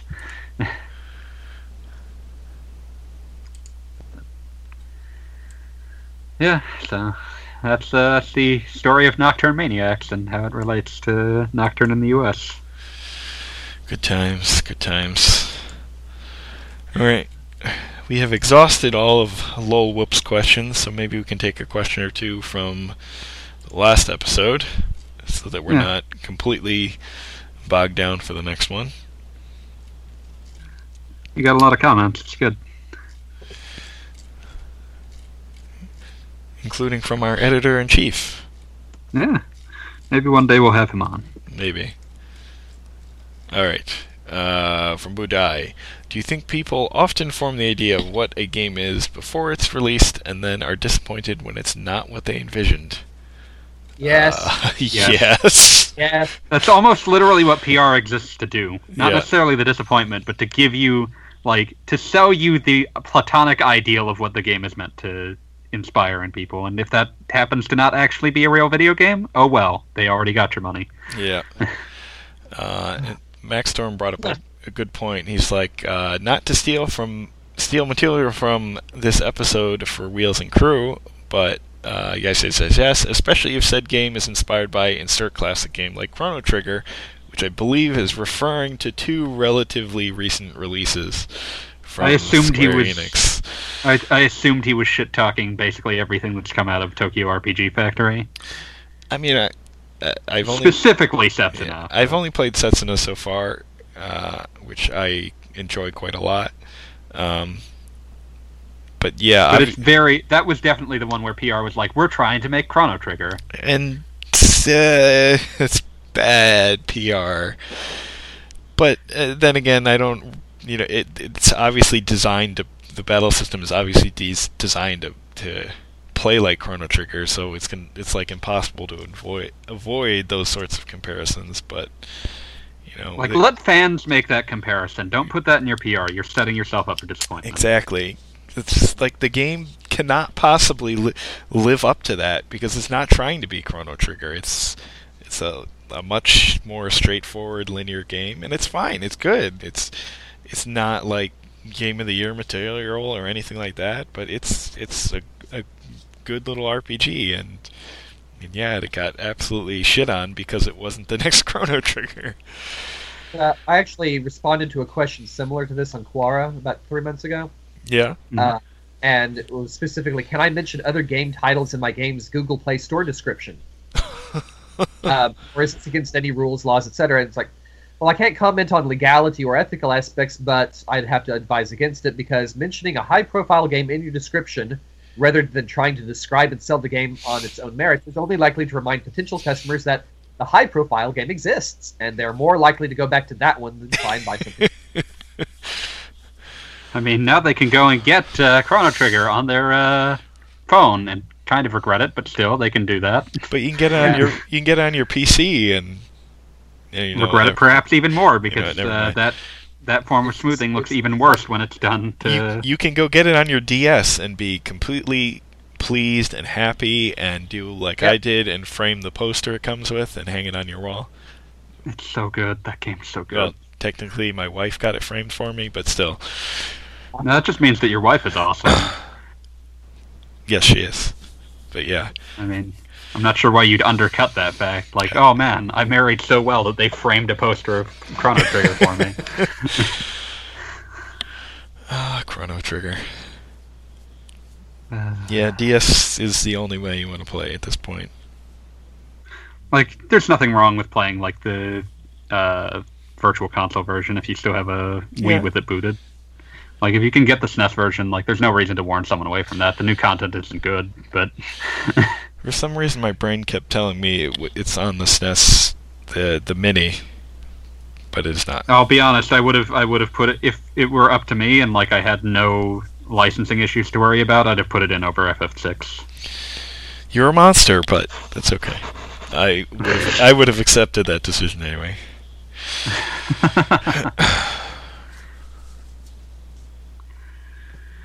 But yeah, like PR exists to sell you a product, and they are perfectly fine being at least mildly misleading about what that product contains up until they have sold it to you. Mm-hmm. And if that means that you're going to walk away with inflated expectations, well, that's not their problem. It's the people who have to do customer support and interviews afterwards that have to worry about it. To move on with Budai, if you could hand one RPG franchise off to another developer or studio to work on, who would you choose and why? Oh, that's a good one. Saga series to Furyu. Yes! I think they already did that. Well, not officially. Not officially. It's But true. It's also, true.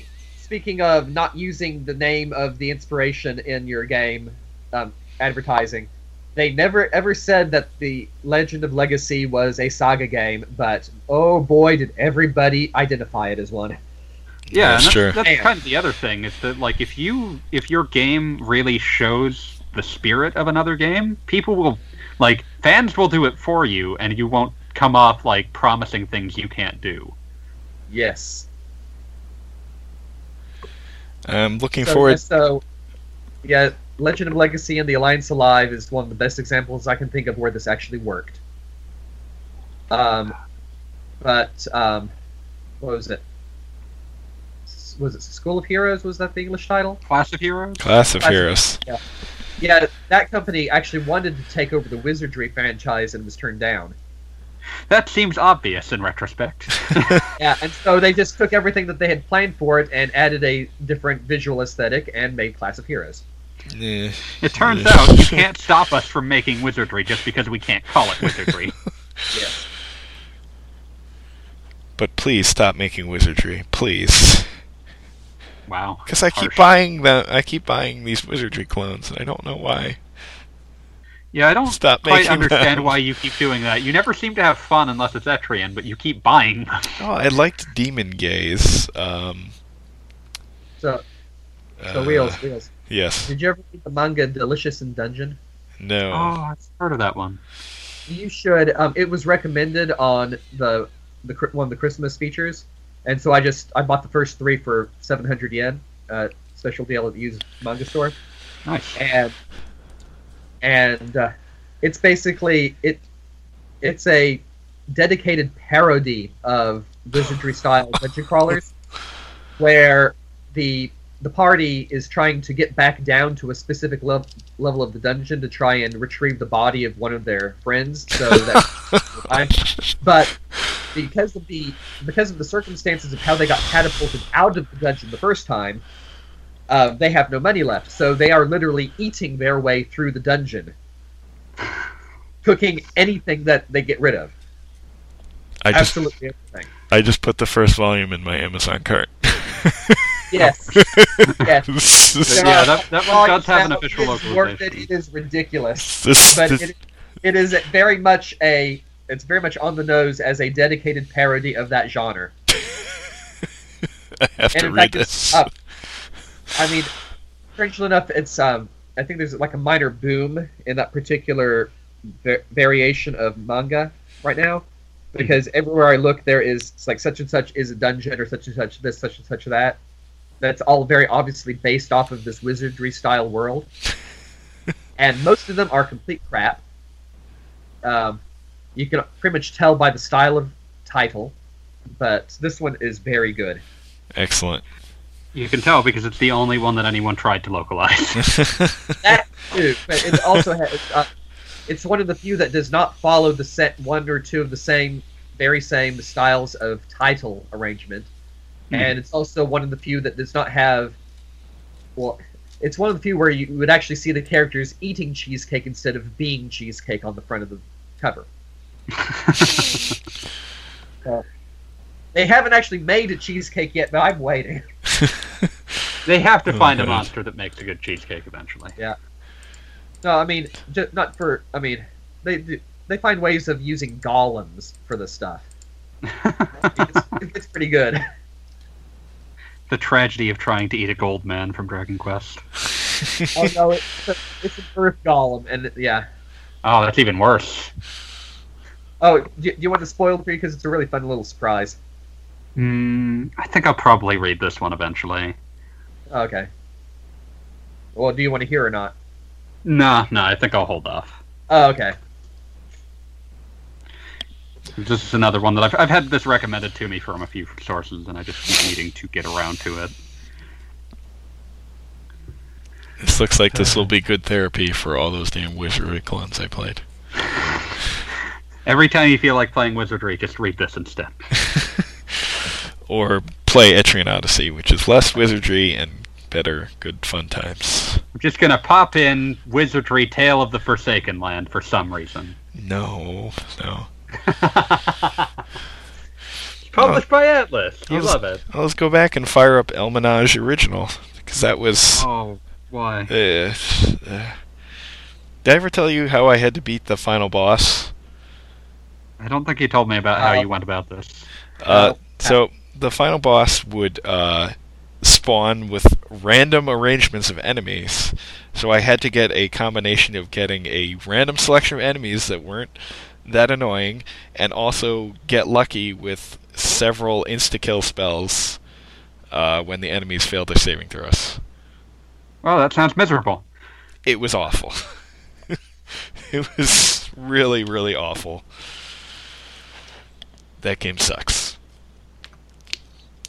And also, this eventually got patched, but originally it was mislocalized, so I had some trouble figuring out some things that were mislabeled. So, good times. Good times. Returning to the question this was built off of, I'm going to list an arbitrary developer and franchise and say, I want Atlas to make Skies of Arcadia 2. Okay. Alright. I'd play that. Anyone else got some combos they want to see? Well, back from the time when Wheels and I were swapping random plots for hypothetical video games, there was one that I came up with that I never actually shared with Q&A. Ooh. Or I think we stopped doing this at that point. But it was essentially what would happen if Bandai Namco decided to pick up the Princess Tomato and the Salad Kingdom franchise and turn it into a Tales game. Oh man, Tales of Tomatoes. Yeah, I mean, I just had fun writing out a basic plot line where you had, like, the main characters come from this area called Agraria that was originally all potatoes and turnips and stuff, mostly potatoes, but then the Great Blight came through, and now almost all of the potato tribes are shambling zombies. But at the same time, the aristocrats up in the high tree of Orchardia are demanding stuff, and so all of us have been enslaved to be literal dirt farmers to supply the material. And then you've got, you had a military junta in the leafy green Republic of Grass. You had a literal banana republic with chili peppers and pineapples thrown in. You had the Shoga Emperor. Because if you don't get the joke, Emperor Hirohito of Japan is now remembered as the Showa Emperor after his death, and Shoga is the Japanese word for ginger root. So our Japanese parody was the Shoga Empire, and you had this the major religion of the land that the main temple was a colander, or looked like a colander. And they preached that one day the harvest would happen and all good souls would be taken up for the heaven. It was basically a rapture-based theology that turned out to be about an alien invasion of goats and cows coming to eat everyone. Wow. Yeah. Sold. Yes. Now I'm imagining this question, but turned sideways slightly by saying, what non-RPG franchise do you want turned into an RPG by a random studio? Well, the one I was going to bring that's up... where Princess Tomato fits. Well, the one I was going to bring up was have Intelligent Systems make a Sonic RPG that was never really a series of things, but they failed to do anything of note the first time, so have Intelligent Systems give it a go. It seemed like they'd be able to figure something out. And get some of the writers from the Sonic Boom cartoon series, because that show is hilarious. Have the developers of The World Ends With You make a Jet Set Radio RPG. That would be something. That's for me. Specifically for me and no other human beings on this planet. I would like to see Platinum Games make a Tales game. Well, Platinum Games is making not Tales game, but they are making an action RPG now. That's right. Grand Blue something. Grand Blue Fantasy Relink, I think. Ah, okay. Rabaroo. Very popular phone RPG in Japan. Yeah. I've I seen think it. there's a localized version of it. I don't think it's very popular in the US, but I think they keep doing it anyway. I've seen people all over my Twitter feed playing it. Oh, wow. And I think there's an English version of it, but I think you have to like actually get it from the Japanese iTunes store or something. Like, it was something weird like that. Maybe it's changed since then, but Okay, yeah, it's Grand Blue Fantasy Project Relink. It looks very pretty. I don't know if it's coming out in English, but I'd play it. I would certainly play it. Excuse me. I'll play it sometime after Bayonetta 3 or whatever. And I guess we can probably close out with the last of Budai's questions, maybe. Sure. Sure.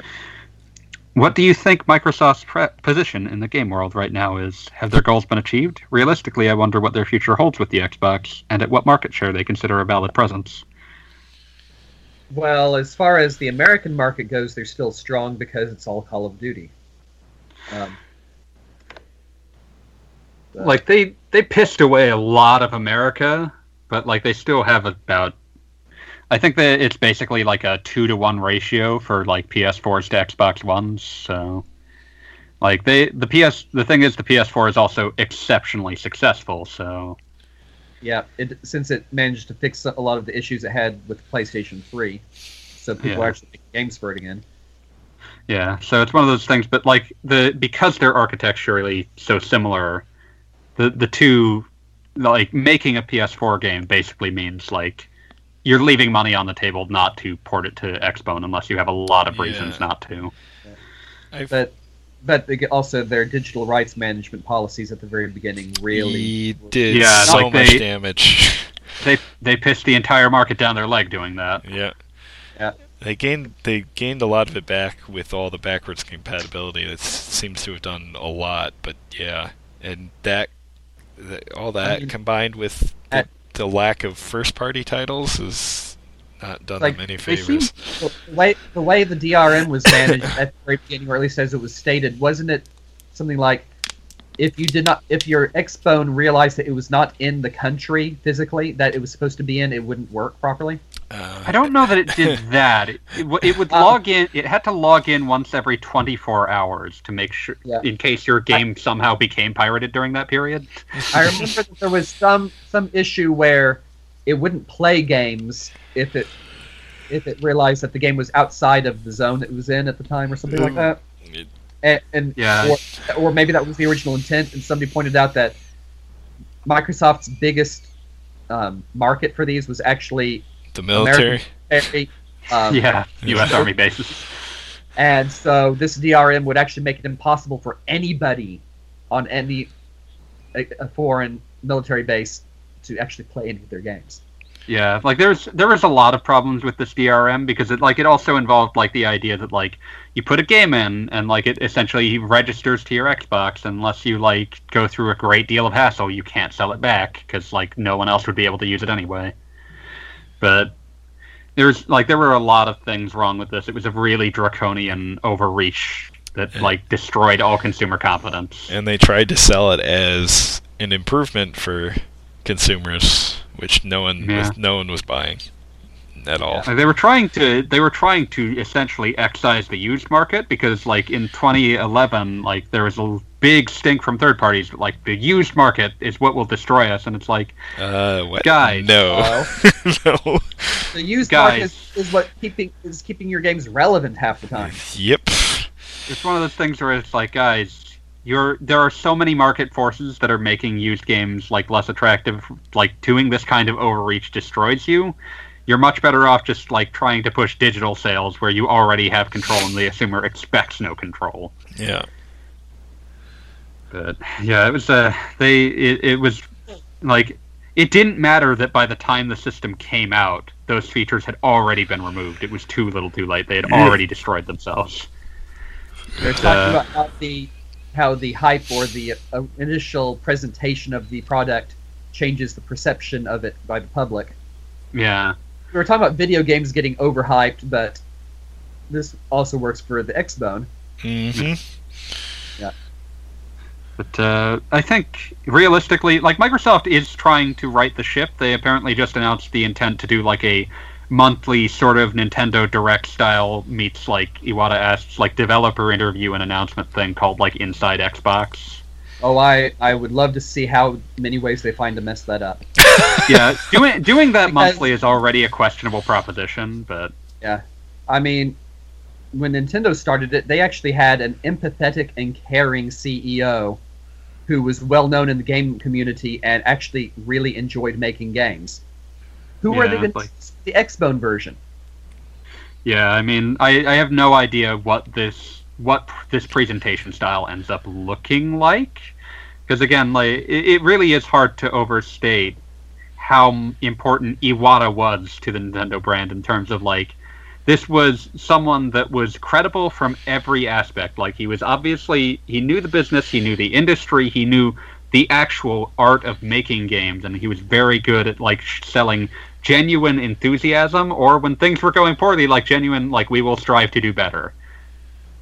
And, like, I don't know that, like, without him essentially carrying them from the beginning, I'm not sure how well Nintendo Directs would have worked. Like, now we have, like, this slate of, like, Nintendo designers that they know work and are photogenic, because they've got, like, people like, I think it's Koizumi that normally does them now, and they were smart to not have their current CEO take up that mantle. They passed it to another person who works within, like, the actual game development structure. Yeah. So, yeah, you pick your spokesman from the people who are very passionate about doing it. Yeah. But from here, I have no idea, like, what that ends up looking like. It's interesting to me mostly because it shows them, like, acknowledging on some level that they do not have enough identity at the moment. Oh yeah. And that's kind of the issue that Microsoft currently faces, is that the Xbox brand exists to give Microsoft identity rather than be the business product company. And in order for it to do that, it needs to have brands associated with it, and they have not maintained, like, they have kept making games in those established brands, but they have not maintained, like, the level of market penetration to, like, keep those brands as relevant as they once were. So they need to produce a new face for the Xbox, and I hope that they realize that's what they're trying to do. But it sounds like that's what they're going to try and do, but you've got to see what happens. I mean, as for whether they think their goals have been achieved, like, I doubt it, but I don't know what their internal targets are. And I mean, I'm sure they've seen, like, how it went from the PS3 to the PS4, so I'm sure they know that whatever the next console is, as long as it's good, they can get back on top. It's, just have to need the right system, the right games. It's going to be a matter of doing that. And right now, as far as first-party exclusive games go, they've got Halo, which they haven't had a game in since 2015. Yeah, since 2015, and that's about it. Gears continues to be reasonably popular, but that's 2016. Nothing since. But, like, anything else, like, they've got other franchises that they're releasing games in, but they're not franchises that have much cachet. Yeah. And, like, a lot of their attempts to sell new franchises just haven't sold. I mean, like, do you even remember what Quantum Break was? Vaguely. No. Yep, not surprised by either of those responses. There's a very good chance that Wheels thinks he knows what I'm referring to and may, in fact, have conjured up an entirely different game out of his own mind. Isn't it like a third-person shooter that involved time travel? Wow, you really broke the bank trying to guess that one. But yeah, I mean, you look at Sony and Nintendo as far as first-party titles, and they're, like, in a whole nother world. Yeah, like, it's not even Quantum close. For the record, Quantum Break's like, X Factor was supposed to be, one, that like it was made by the Max Payne and Alan Wake devs, who were reasonably popular third-person shooter developers, but two, that they spent like a butt ton of money on making on essentially like making live-action TV show episodes that you would watch between levels. That sounds really boring. It was Gold Star. But yeah, it's one of those things where like they haven't done a good job of cultivating games that sell to a broad cross section. It's mostly just like the thing that they do have as an advantage is that they've never chased away the third parties. Like, third parties continue to just sort of make Xbone games, again, as in part I mentioned, because its architecture is so similar to the PS4's, but also just because, like, they've never been chased away. They're still there. None of them have ever, like, questioned whether their engines will be compatible with the Xbox. None of them have ever, like, lost that, like, inertia to continue supporting the Xbox. And so, like, what they need is first party, because third party is still essentially taken care of. Yep. So, I mean, can they do it? I don't know. I would imagine that there's probably like 15 different 5-year plans that are currently duking it out for supremacy within the Xbox division. So, as long as they deliver that Oni sequel to me, I will be happy. They don't own any part of that. What the hell? What? They don't own Oni. Oni and the Blind Forest? Oh, Ori. Ori. What the hell am I talking? I thought you were talking about the awful old Bungie game and making a joke. That's what I thought he was talking about. I was like, Bungie has produced Ghost in the Shell fanfiction, and it's awful. Yeah. Bungie, based on my time with Destiny 2, has lost their goddamn minds. In a good way or a bad way? In a bad way, yeah. Okay. Like, you'll note that Wheels has not had to, like, I have not had to fight with him to get him to record because he's like, oh, I've got a Destiny raid. Yeah. Well, sir, there's only one damn raid in the game, and I've already played it enough. Yeah, like, I should point out that, like, that was the source of where a lot of, like, trying to get episodes out came from. It's like, oh, like, it should say something about how Destiny 2 landed, that, like, Wheels isn't playing it. Yeah. He was playing Destiny 1 for, like, 2 years. No, sir. 3. Was it 3? Has it been that long? Oh god, I'm dying. I'm gonna bring up time wasted on Destiny, and I'm gonna shock you. Oh, please don't. You're not gonna shock me. I think you had it on multiple platforms at one stage. No. How do you even keep track?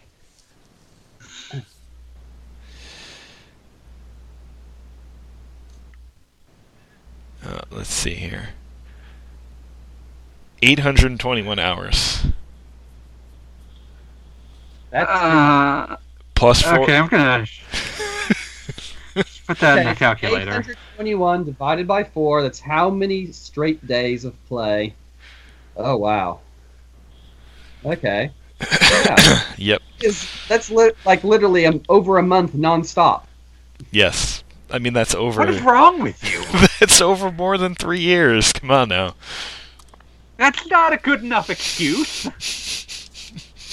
34 days of your life.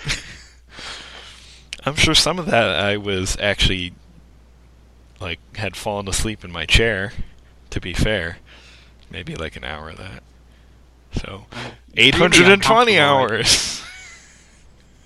Like, that just makes it a slightly less improper fraction.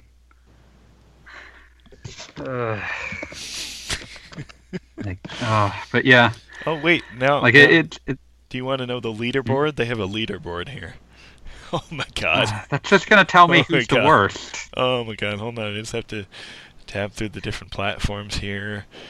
Okay, here we go. 13,417 hours is the number one. I'm going to just divide that. 13,400 what? 17. Divided by 24. That is A year and a half. Yep. Mazel tov. A year and a half without stopping for meals, sleep, or toilet. Yeah. Oh, wow. I don't know that, like... I They feel had like that person has a hole in their life that needs filling, because that's concerning. now. I don't want to make any accusations of this good person here, but I'm gonna guess he left his system on for quite a while. I Yeah. hope so. Yeah. I genuinely I'm hope that. not really buying that because the game was out. I'm just gonna assuming he stopped and switched over to Destiny 2. The game was out for that's about a 3-year period, so that would have to have meant that in those 3 years he spent exactly 50% of his time playing Destiny 1. You're saying you wouldn't have done that if you had no other obligations. No. No, I like to play other games. There was a lot of good games that came out in that time, many of which I didn't completely finish because of Destiny. In conclusion, though, like, I'm concerned about that person because it sounds like they have, like, a hole in their life that is not being filled, and I hope that they, It's not being filled because Destiny 2 is just not as good. Okay, but yeah, like, that's one of those, like, there is always a chance for a reversal of fortune. That can be a good thing or a bad thing. Yeah. Well, I think the original Destiny had a reversal of fortune, so they're just going to have to do it again. I bet they wish they didn't have to keep doing this. Well, they kind of dig their own holes. I'm sure that Activision will eat them when all's said and done. I really hope not. But prove to me that you don't honestly believe it. I don't. I honestly think they would just close the studio before. You're talking about Bungie. These are not normal people. I honestly believe they would let the studio fold rather than sell to another big company. Honest to God. Hasn't there been some high-profile departures from there, though?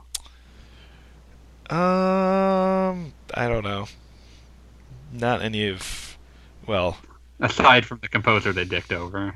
Yeah, it still annoys me, and it probably explains some of the problems with Destiny 2 because that dude was not just a composer there. He was. Yeah, his credit title was composer, but when you look at that history of Halo, it's like, oh, he did a lot of stuff. Actually. Yeah, he was often the voice of reason.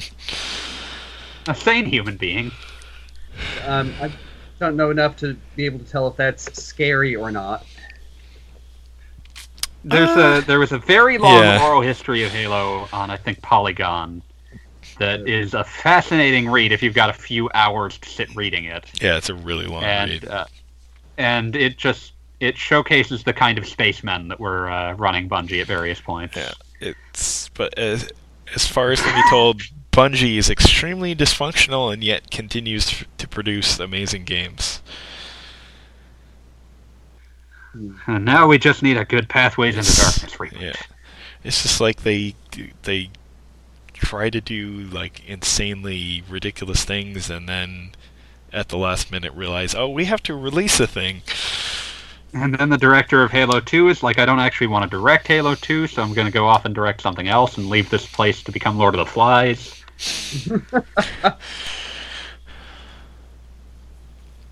Oh, that's what we need, Lord of the Flies, the RPG. Yeah. Well, man, isn't that... that seems like the next logical progression from, like, Danganronpa. Yeah. Very similar. Just make it a survival, like, South Seas survival RPG. The funniest thing about Halo 2, based on that whole giant thing I read, was the most popular part of Halo 2 at the end of it was definitely the multiplayer, and it sounds like there was a tiny team of people working on the multiplayer, whereas everyone else was finishing the janky single player. Well, it was also that, like, there was supposed to be a big new multiplayer mode that was going to be the meat of the multiplayer mode, and, like, the guy who was sent to do the traditional style multiplayer mode was essentially being resigned to, like, the grunt work. But, like, that other multiplayer mode just frickin' didn't work, and they had to scrap it entirely. Yeah. Bungie, they've never made an RPG outside of Destiny and Destiny 2. if you're counting those. I wasn't. There's a lot of number go up. Wasn't Minotaur sort of an RPG? I've never heard of that. I think you might have just made it up. I did not, sir. Pathways into Darkness. Let's all talk about that now. That was a weird game. I was gonna say, Wheels. I was gonna ask you about your recent reading materials, or what have you been reading recently? I have not been reading anything yet, but the next thing I will be reading is this wonderful novel called Princesses of the Pizza Parlor. Whoa. Nice. By one... I forget how this is pronounced, and I don't want to butcher it. But it's by you! Yeah. the last name on there is Yari Mizu. Thank you. Yes, I would have horribly butchered that. Remember, Japanese is a phonetic language. The letters are always pronounced the same, with exactly 3 exceptions for grammatical reasons. This is not like English. Mugen Souls. Yeah, it's Yes. Mugen Souls. I mean, many people from countries with sane languages consider English to be one step below Tibetan, or why the hell do they pronounce it like that? Yeah, English is full of linguistic traps. Whereas, it's also helpful that Japanese is only transliterated into English essentially one way in modern times. Yeah. There's some older stuff that you'll sometimes see running around, how a lot of there seems to have been a romanization system that was more common within Japan that's based on an older one, and that's why you sometimes see Yoshi spelled Y-O-S-S-Y. Or Y-O-S-I. No, that one... Says, no, I've also seen it spelled Y-O-S-S-Y, which was even stranger. Okay, that is just plain weird. The most common Romaji system in Japan is the one that eliminates the need for the H compounds. Yeah. Because it's easier to teach to Japanese school children. Yeah. It's kind of dangerous to use outside of Japan because it causes people to not quite understand how it's supposed to be pronounced. But yep.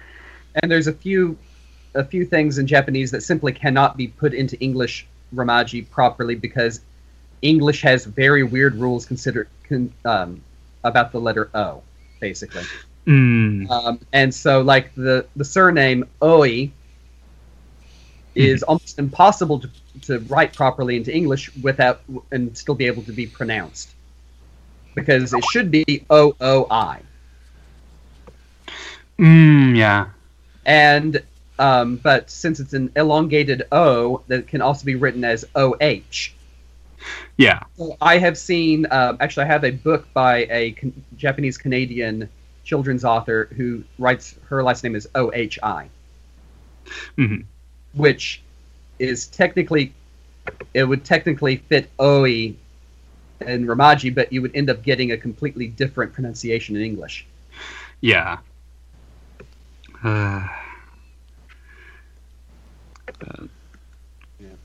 Yeah, it's once you learn the basic rules of how Japanese is transliterated, though, for the most part, you can probably get things down.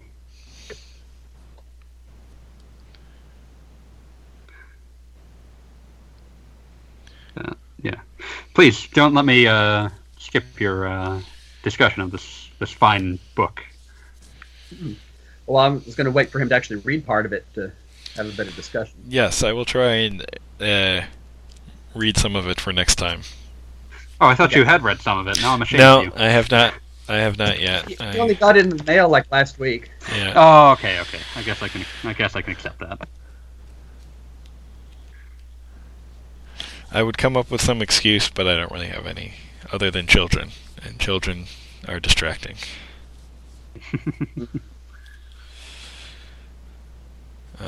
My son has recently been on a Batman kick because a new Lego Batman movie came out, which was actually quite entertaining. I highly recommend it to anyone that has kids.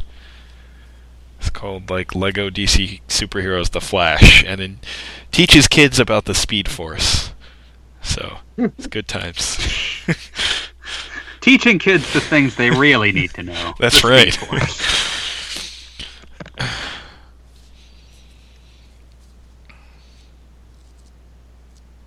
And what else is in that movie? It also features Dr. Fate and Zatanna singing a blues song, which was hilarious. So, That sounds powerful. yeah.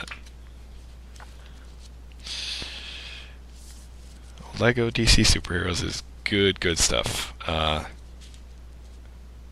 Which reminds me of, and he has also been forcing me to play Lego Batman 3 some more, which is also a hilarious game.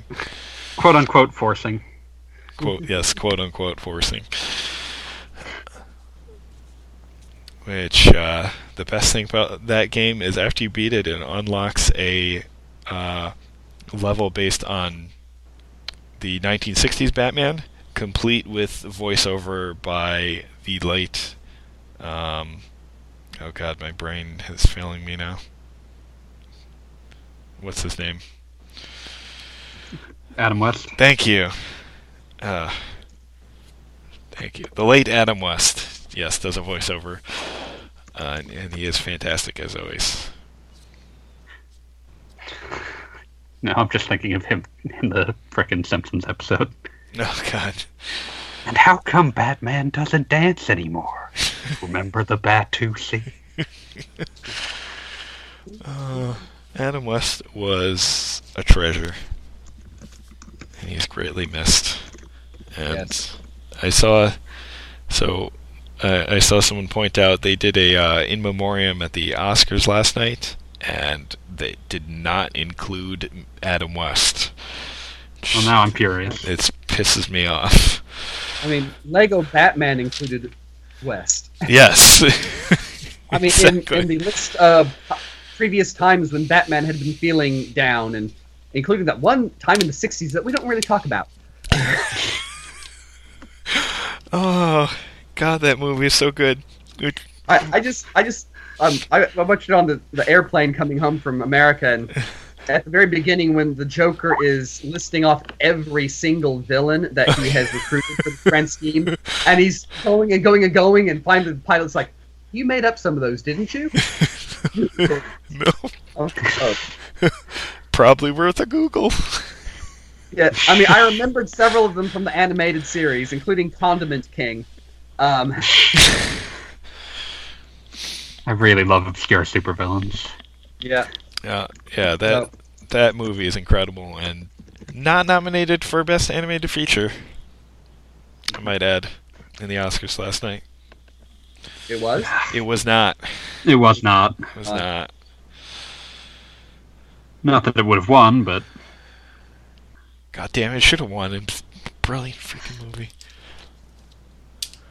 well, at least this led me to look up famous Batman 60s villain Egghead. I'm pretty sure he showed up in the Lego Batman movie too. That's good. They like fit them all in there. You haven't seen the movie, have you?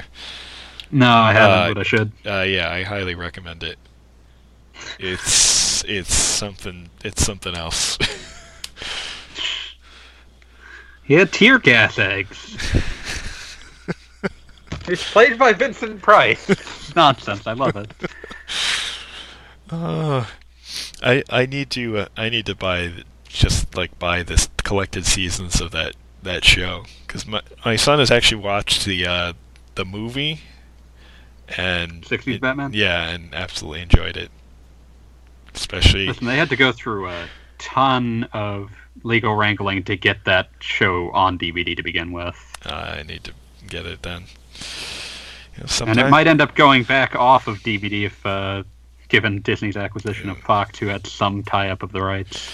Sometimes you just can't get rid of a bomb.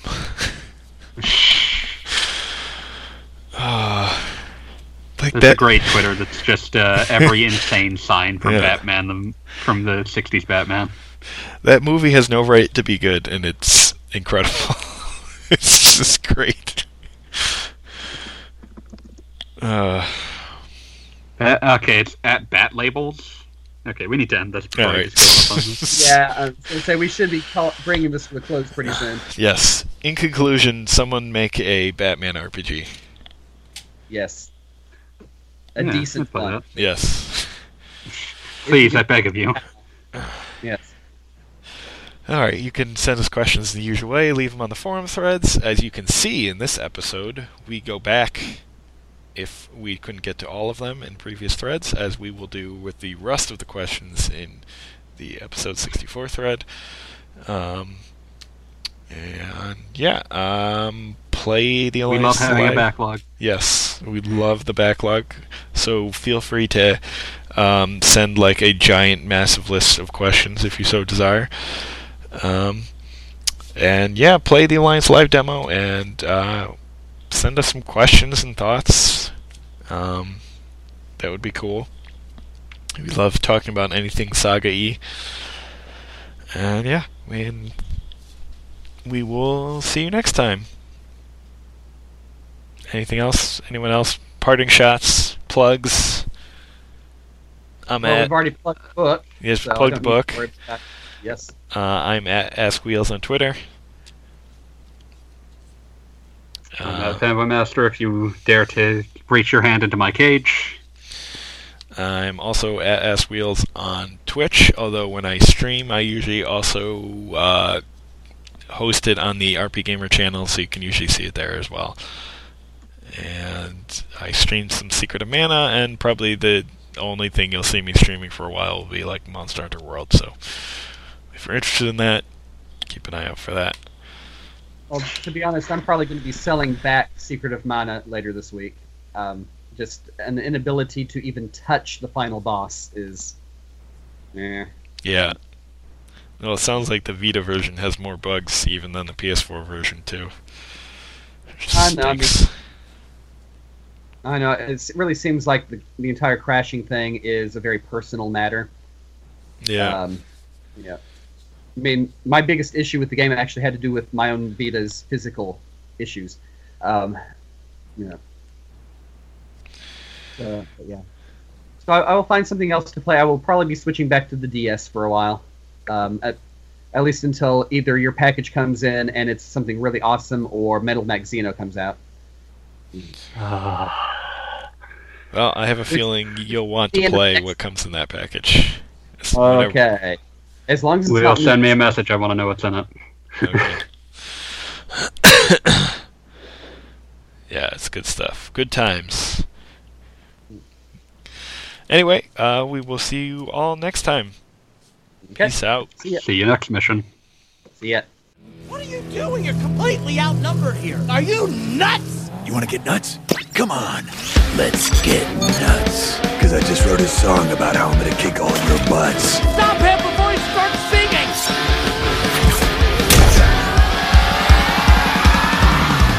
In the darkest night, I make the bad guys fall.